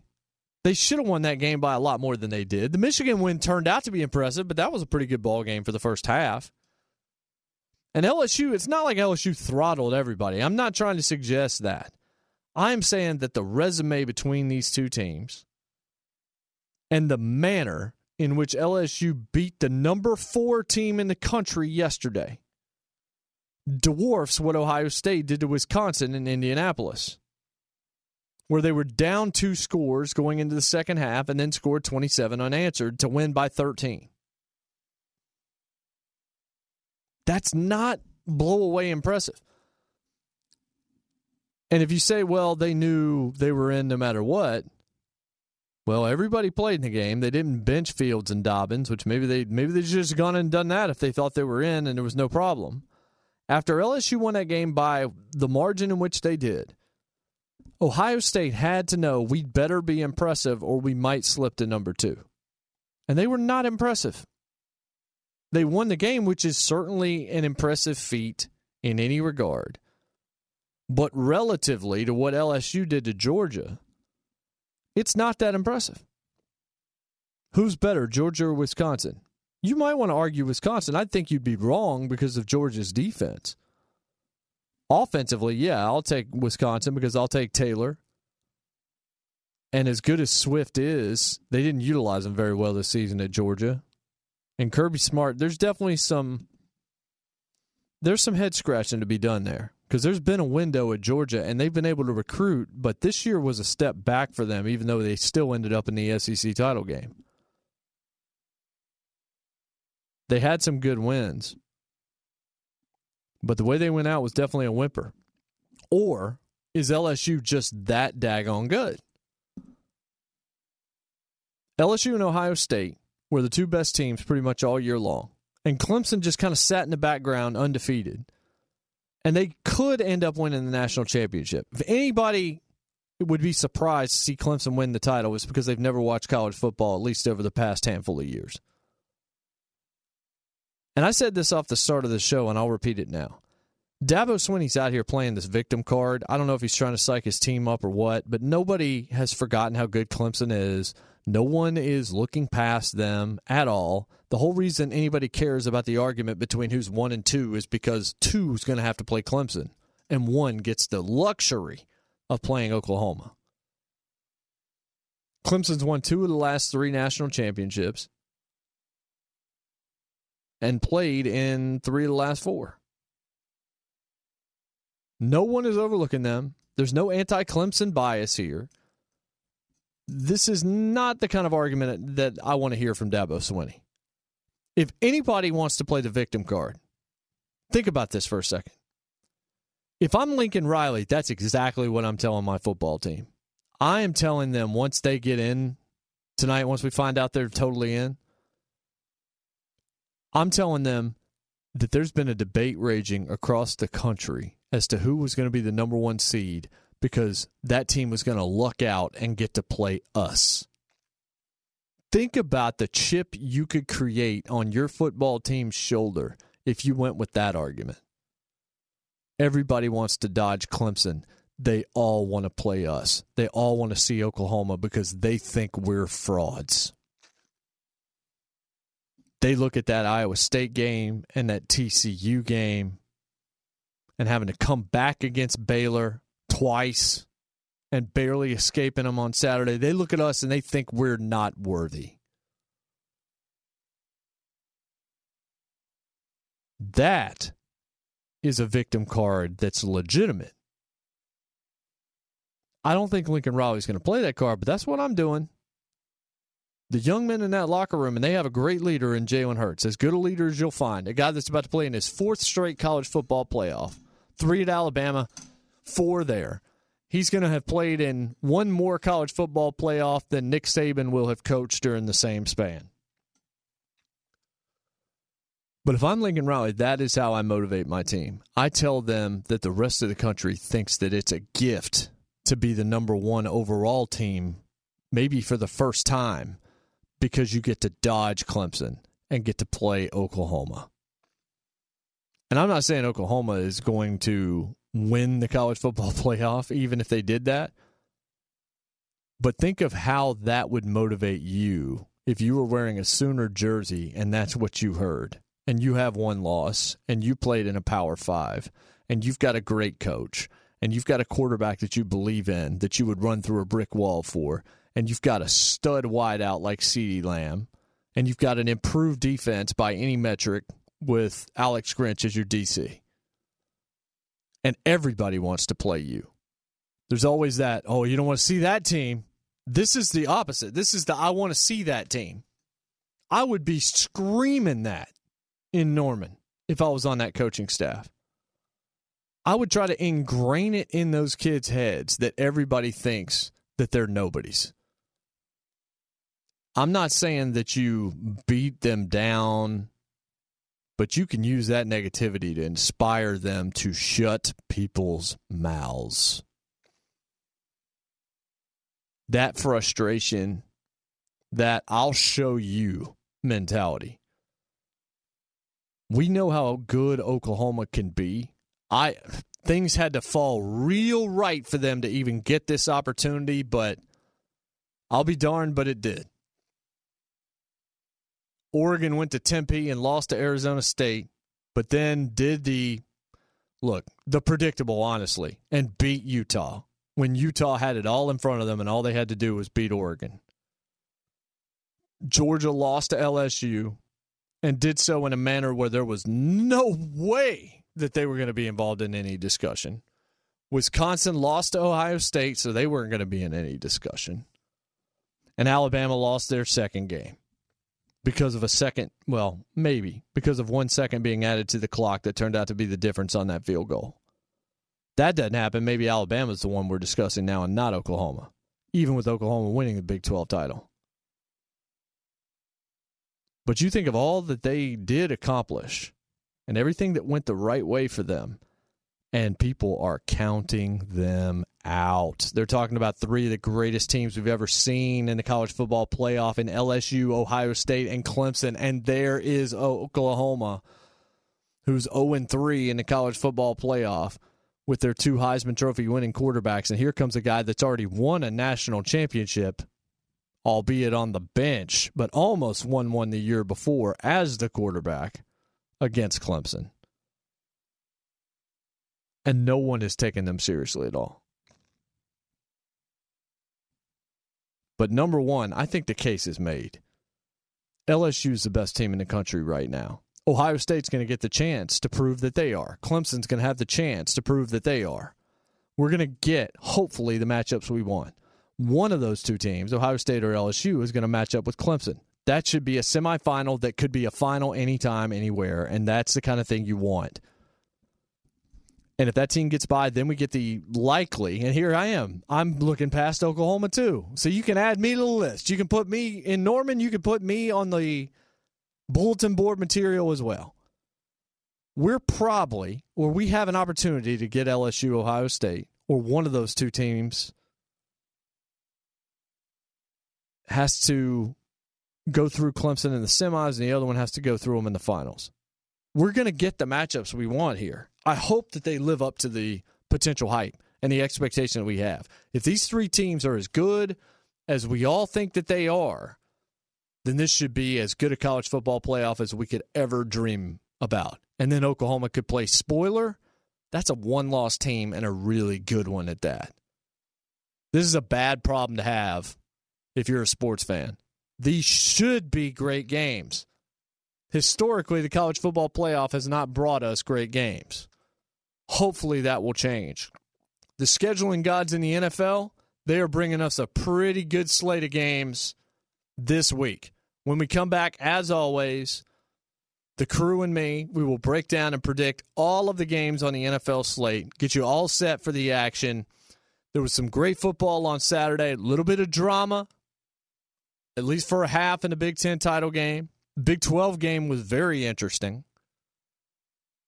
SEC was a laugher. Unfortunately, Utah didn't put up much of a fight against Oregon the night before. ACC was an embarrassment in terms of a final score. And then the AAC, as usual, was pretty entertaining, and Memphis won it. And Mike Norvell is going to take that win and go straight to Florida State, just like FAU took its second Conference USA title in 3 years and put up a celebratory post, and then 9 minutes later said coaching search begins immediately because Lane Kiffin was announced as the new coach of Ole Miss. Life comes at you fast. Ferris Bueller, yo. I'm on Twitter at JMartzone, 877-99 on Fox. We'll pick the schedule next in the NFL. This is Jason Martz Show on Fox Sports Radio. There are some things that are too good to keep a secret. Like how your Amex Platinum card helps you have the perfect trip. I'd like to check into the Centurion Lounge. Or how it seems like you always get those hard-to-snag tables. Ooh, yum. And how you get the most out of select can't-miss events. With access to the Centurion Lounge, Resi Priority Notify, and Amex card member benefits at select events, you'll have to share. That's the powerful backing of American Express. Terms apply. Learn more at americanexpress.com/withAmex. Enjoy all your favorite sports like never before at BetMGM. Signing up and playing is so easy. Simply sign up using code Buckeye and receive up to $1,500 back in bonus bets if you don't win your first bet. When you register with BetMGM, you can get instant access to a variety of parlay selection features, live betting options, and the best daily promotions in the business. And with BetMGM at your fingertips, every play and every game matter more than ever. Place your moneyline, prop, and parlay bets with the king of sportsbooks today. Sign up using code Buckeye and receive up to $1,500 back in bonus bets if you don't win your first bet. That's right, up to $1,500. Again, sign up using code Buckeye and receive up to $1,500 back in bonus bets if you don't win your first bet. BetMGM and GameSense remind you to play responsibly. 21 plus and present in Ohio. Subject to eligibility requirements. Rewards are non-withdrawable bonus bets that expire in 7 days. Gambling problem? Call 1-800-GAMBLER in partnership with MGM Northfield Park. That's 1-800-GAMBLER.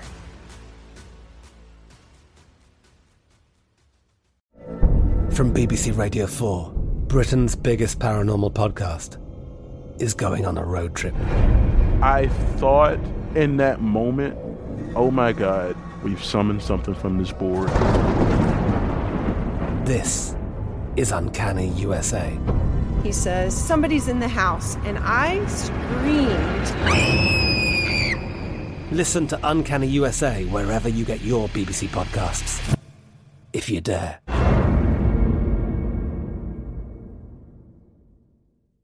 The wait is over. The Chi is back on Paramount Plus, and the stakes have never been higher. Everything changes on the South Side when a new threat comes to power in the Showtime original series from Emmy winner Lena Waithe. Battle lines will be drawn, alliances will shift, and danger lies around every corner, leaving everyone to wonder who they can trust. Visit ParamountPlus.com/The Chi to get a 50% discount off the Paramount Plus with Showtime annual plan. Offer ends July 14th. Subscription auto-renews. Restrictions apply. Welcome back. Want to hear something amazing? Discover matches all the cash back you earn at the end of your first year automatically.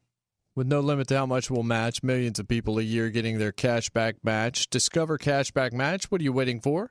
Learn more at discover.com/cashbackmatch. So college football, we'll know all of the bowls that don't matter, all the crazy named bowls. But we're going to get a lot more football to watch at least. And then we're going to get the few games that do matter. But we're going to know all of this. We're not going to have to worry and wait too long to get the answers. And then we can debate how wrong the answers are after the fact, because that's what we do. But hey, we need things to complain about. We've got a whole lot of football games today. Huge slate of games. With, the bye weeks in the rear view and only the one game on Thursday, the Dallas and Chicago game that the Bears already won. 31-24. So we got a lot to get to, and it usually goes pretty much right to the end of the show. So here we go. NFL, Week 14, beginning with the noon kickoffs. Carolina at Atlanta. Not exactly the most exciting because there are some really good games between teams with some of the best records in the league.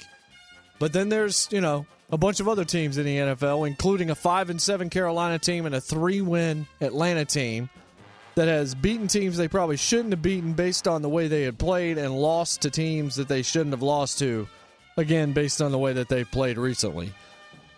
I don't know, man. It's in Atlanta. Carolina fired their head coach. We know the quarterback situation's a mess. McCaffrey's really good. I have a hard time believing the Panthers letting Ron Rivera go at this point in time so they can begin their coaching search, which, by the way, that is a upstanding move for the Panthers. Because what they're basically saying is we want to look for a new coach now, but we don't want to do it behind Ron Rivera's back. A lot of teams would not do that, so they're going to let him go now so that they can do this above board. And we'll see who they end up with in Carolina. I don't think Carolina's going to win today. There's just a lot of things going on around that franchise, so I'll take the Falcons in a game that ultimately doesn't matter much. Guys? Usually in games where I think a head coach gets fired, usually the next game you see guys get fired up for one reason or another, so I'm going to take the Panthers here. Yeah, I'm going to go with the Falcons at home. A lot of outside stuff that really doesn't translate onto the football field. So I'm going to go Falcons, in a toilet bowl game out here. Yeah, not one of the best games. I'm going to skip. There's an order here based on the home teams, but I'm going to skip a couple of the good games and kind of build up to them. So we go to Cincinnati at Cleveland.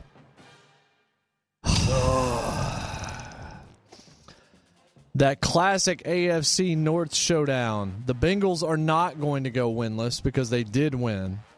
They're 1-11. Cleveland is Cleveland. Cleveland's got to beat the Bengals at home. They just have too much talent. Cincy doesn't. And Zach Taylor, even though he's probably going to get another year because what exactly was he supposed to do with the team that he had? I don't think Cincinnati's catching Cleveland off guard. This ain't a trap game to me. Cincinnati doesn't have the talent to beat the Browns. The Browns don't even have to play well to win this. I'll take the home team again. I'm going to fade you again here. Andy Dalton revenge game. Andy Dalton revenge game. I barely believe that myself.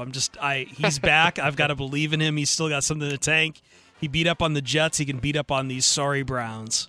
That's like 4 words that don't seem to make sense to be said in that order. I don't even know what I just said, to be honest. Yeah, that's amazing. Eric?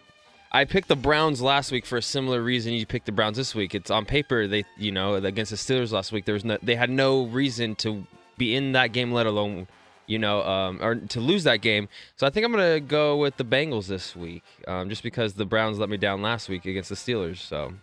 Browns lost a home loss for the win for the Bengals. Yeah, that's what you get for picking against the Steelers with a Freddie Kitchens coach Browns team. I know. But, just no Juju, no Connor. It was too easy of a pick for me to, and it blew up in my face. I was giving some credit to the NFL scheduling gods. And it's really because of 3 really, really good games, but there's some bad ones too. Washington at Green Bay. Woo! Packers by 4 touchdowns. How about that? Yeah, Pack. Is that the first half? Right? Jeez. This could be a ugly one quick. Yeah, Packers. Rodgers. Yeah, this could be a big Rodgers game. Could be just a running game, control the clock, keep everybody healthy kind of game. Washington's got absolutely no shot. Detroit at Minnesota. Vikings by like 30. Yeah. That's your account, man. I'm taking the Vikings, too, and I'm taking them pretty big. The Lions, it seems like whatever bloom might have existed early in the year, even if that bloom was fugazi, this team right now is not very good. More and more reports keep coming out from former players and everything that no one is buying into Matt Patricia or anything I think that's he's going gone. on. I think he's gone. I don't think he is because, again, his pal's the general manager, but... Either way, he can't survive very long if he makes another. All right, he should be gone. He should How about that? He should be, yes.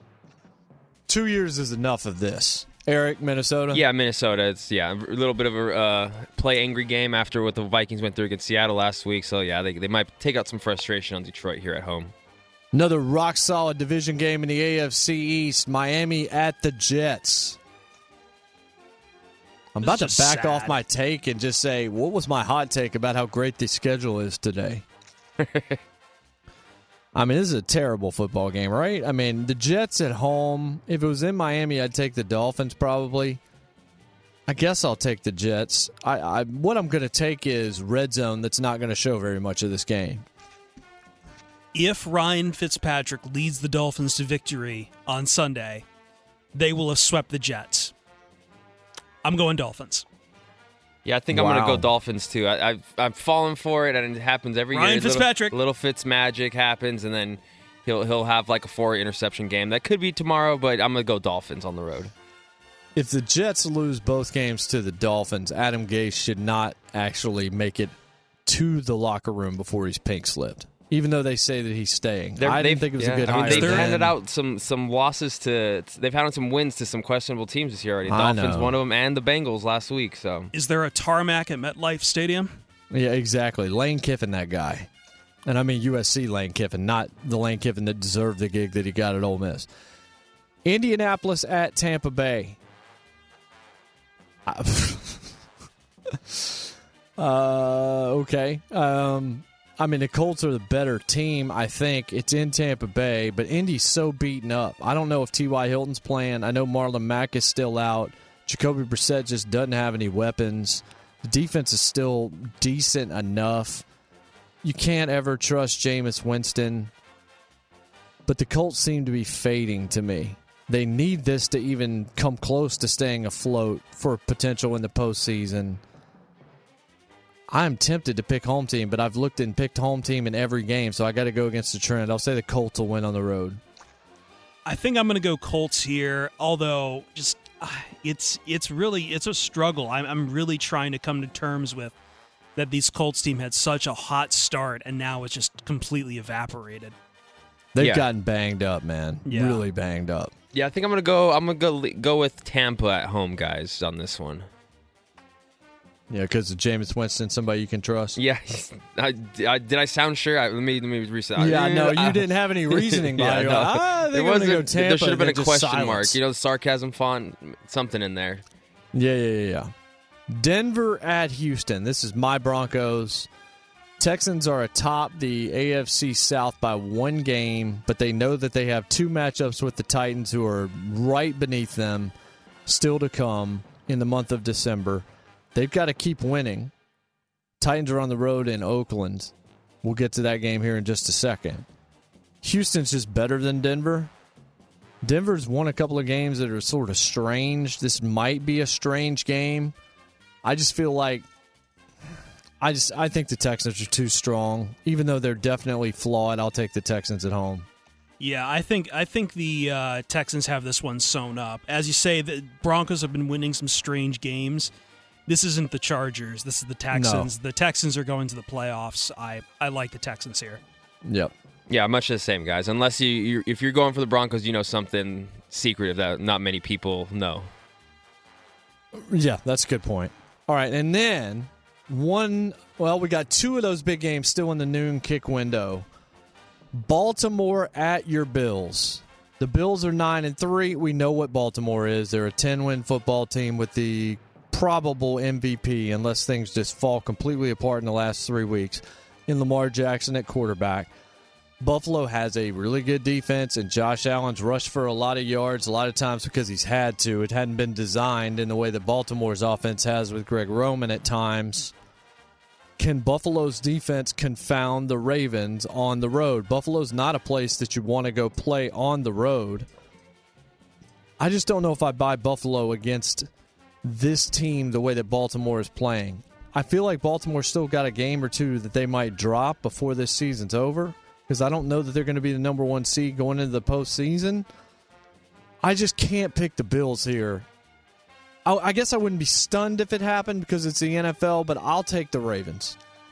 It's Yeah, I know. I'm trying to find ways to pull for Buffalo, and I want them. I believe they can, but it's going to come down to much the same. It's the defense and what they're going to do to contain, Lamar Jackson. And they have had a leaky run defense in the past.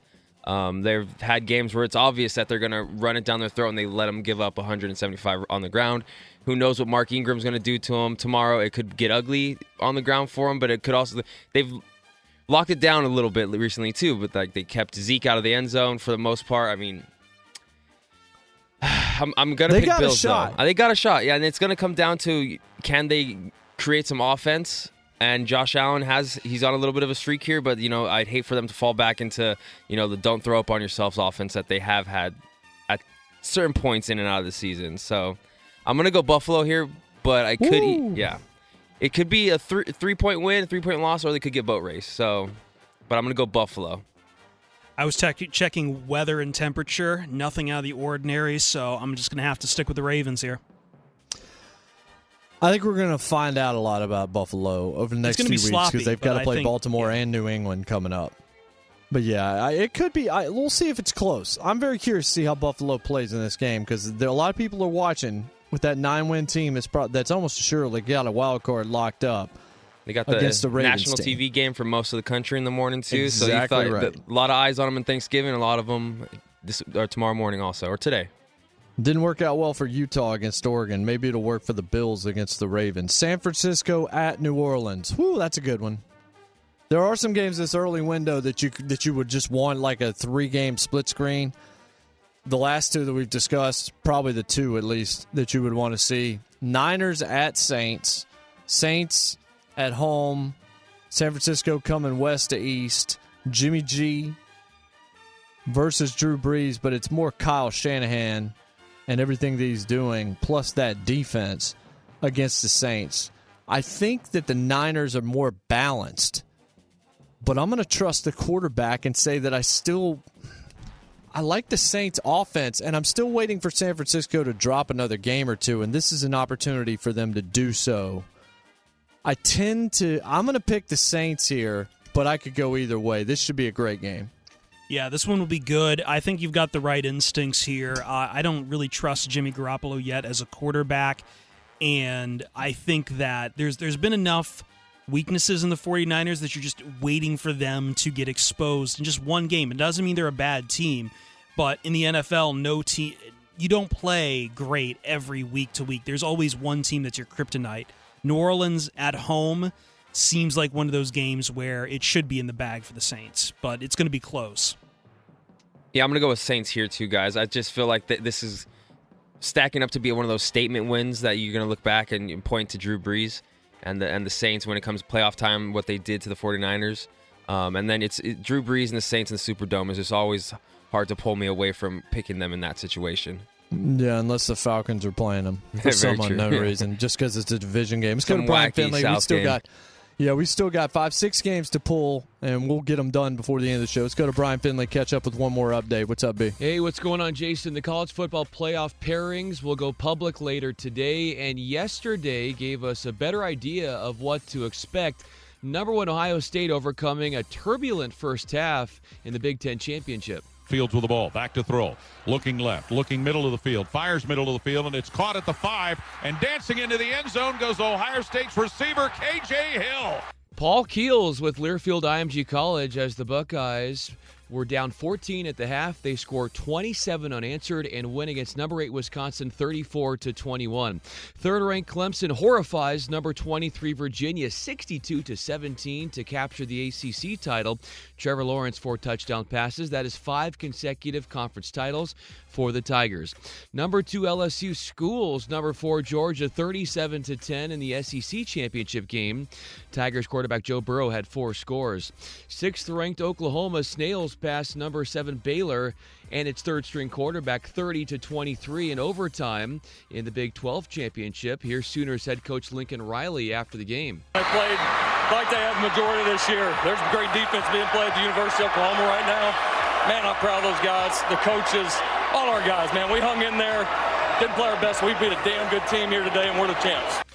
Meanwhile, according to reports, Memphis head coach Mike Norvell is on his way to take the Florida State head coaching job. But yesterday, Norvell led the Memphis Tigers over Cincinnati 29-24 to get the AAC crown. Online car shopping can be confusing, but not anymore with True Price from True Car. Now you can know the exact price you'll pay for your next car, so visit True Car to enjoy a more confident car buying experience. Back to Jason Martin. Welcome back. Fox Sports Radio Studios brought to you by Geico. Easy to save 15% or more on car insurance with Geico. Go to geico.com or call 800-947-AUTO.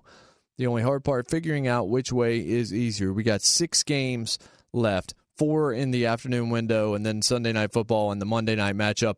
We'll break all of those down in a little. We'll go ahead and get to break now so we have a little bit longer in the final segment so we don't have to break it up. We'll be right back to finish up. Jason Martin Show on Fox Sports Radio. Final segment of the program, Fox Sports Sunday, coming up next. Brian Noe, Andy Furman. They'll have you all set. We're in the Fox Sports Radio studios brought to you by Geico. Christmas is coming. Not here yet, but just a few weeks away. It's going to be here before you know it. We got 6 games to get to. We did the very busy opening window, 9 games. We'll be kicking off at 1 Eastern time, so Red Zone's going to be busy. And then 4 in the afternoon setting. Begins with the Chargers at the Jaguars. Gardner Minshew back in. Nick Foles on the sidelines making that money. You can't kill the king. You can't kill the king. That's right. Chargers, a 4-win football team. They're going absolutely nowhere. This is a game that you might have looked at a year and a half ago and been like, what an appetizing matchup this is. In this one, it doesn't mean much at all. It's at Jacksonville. Who cares? I have no idea. Neither one of these teams is good. Phillip Rivers appears to be done. I kind of think the kid, Minshew, might come back in and spark the Jags at home to beat the Chargers. I'll take them even though I know the Chargers have more talent. The great mystery of this game is how the Chargers are currently favored by 3.5 on the road. Give me the Jaguars. Yeah, I'm gonna take Jaguars too. Talk about a cliff, guys. I mean, geez, it's falling off real fast here for the Los Angeles Chargers. Yeah, indeed. I'm glad you got that right. I'm glad. I don't think I actually said Los Angeles. Still slip up every time I'm watching games, man. There's an announcer or a sideline person that tosses out San Diego. We all do. They don't deserve a city because no one actually claims them, except maybe San Diego. Tennessee at Oakland. Okay. Titans are 5-1 under Ryan Tannehill. Report from Ian Rappaport just a little while ago says Josh Jacobs is a true game-time decision. He wants to go but may not be able to go. Oakland has been trending in the wrong direction. They've gotten crushed in the last 2 weeks, which tells me they're due for a comeback here. This is a very important game to the wild card for both of these two teams. But I said that I would pick Titans games based on the flip of a coin, which I did on Friday on my show here on the Fox Sports Radio affiliate WGFX 104.5 The Zone here in Nashville. And that came up in favor of the Titans, so I think Tennessee's going to keep it rolling and beat Oakland. And if Josh Jacobs doesn't play, I definitely think Tennessee beats Oakland. Yeah, I like Tennessee's run defense here, so I guess I'll go Titans. I'm going to go home, guys. There's only a couple games left in Oakland, so I'm going to go coach them up games here. Some morale wins for the Raiders, so I'm going to go Raiders win at home against the Titans. KC at New England. Here's one of those matchups that's going to be fun. It's at New England where the Patriots flat out don't lose, but that offense has not looked this bad in a long time. I'm going to buck the trend. I don't think New England is done. I think if you're throwing dirt on them, you've lost your mind. They had one of those weird games, but that doesn't mean they're all of a sudden done. They usually fight back. But eventually the Chiefs have to beat the Patriots, and I think this is going to be the time they get the job done. I'm on the fence about this one because it's going to be 15 degrees in Foxborough. Going to be hard to get the ball around, but yeah, I weirdly enough, I like the Chiefs here. They haven't given me a lot of confidence in great games so far. They're only 8-4, but I think this is a game they need to have, and it's one the Patriots maybe don't need to have as badly. So I like the Chiefs. Looks like a clean sweep, guys. Chiefs on the road. Yeah, this is a weird situation here. Usually these problems are being patched up by the Patriots by Week 14, but they seem to kind of still be a problem, which is a problem in New England. So Chiefs over the Pats here. If this was a playoff game, I'd be taking the Patriots, but not in the regular season. Not this time. Pittsburgh at Arizona. Pittsburgh has a soft schedule and a chance to get that final wild card spot. They're in a really good spot to do that. At Arizona, man, this feels really weird to me because the Steelers obviously still have trouble, and they're banged up and hurt, but they've been really impressive, and they're playing cohesive, and the Minkah Fitzpatrick trade has paid off for them. I think the Steelers will keep it rolling. I think this is a trap game. I think we're going to start talking about Kyler Murray a little bit after this game. I'm going to take the Cardinals. I'll take the Steelers on the road. I wouldn't be surprised if it's a trap game. That's what was running through my head. Is this a trap game? I just don't know if Pittsburgh can be trapped because of how they know how hard they're having to work to win every game. Right. They know how hard they're having to work, but that doesn't save you sometimes. The Cardinals can hang up some points too. So it's going to come down to a little bit of defensive stops here for Pittsburgh. Seattle at the Rams is a Sunday night football game. Nice matchup with 7-5 Rams. Pretty much have to win this. Seattle trying to hold serve 10-2, just like the 49ers. Big game between those two teams to finish up the season coming up. I don't know that I've seen a less impressive 10-win team than Seattle at this point. They're winning these close football games, but they're winning them, and they've got Russell Wilson. And I've tried to pick the Rams, and they've let me down so many times before. But I had San Francisco losing on the road to the Saints. I got Seattle losing on the road, too. I'll take the Rams to win this game and both those teams to be 10-3. Seattle is undefeated on the road, and I think that streak is continuing. Give me the Seahawks. Yeah, I'm taking Russell Wilson Seahawks. And then what a great Monday night football game. The New York Football Giants at the Philadelphia Eagles. NFC East, there will be a lot of people watching because of these markets. The Giants are absolutely brutal. The Eagles aren't any good, but they're going to win this game, and they're going to make this Eagles-Cowboys thing interesting, even though it shouldn't be. I'll take the Eagles. Yeah, Eagles. Eagles, hope the Giants, a little bit of chaos.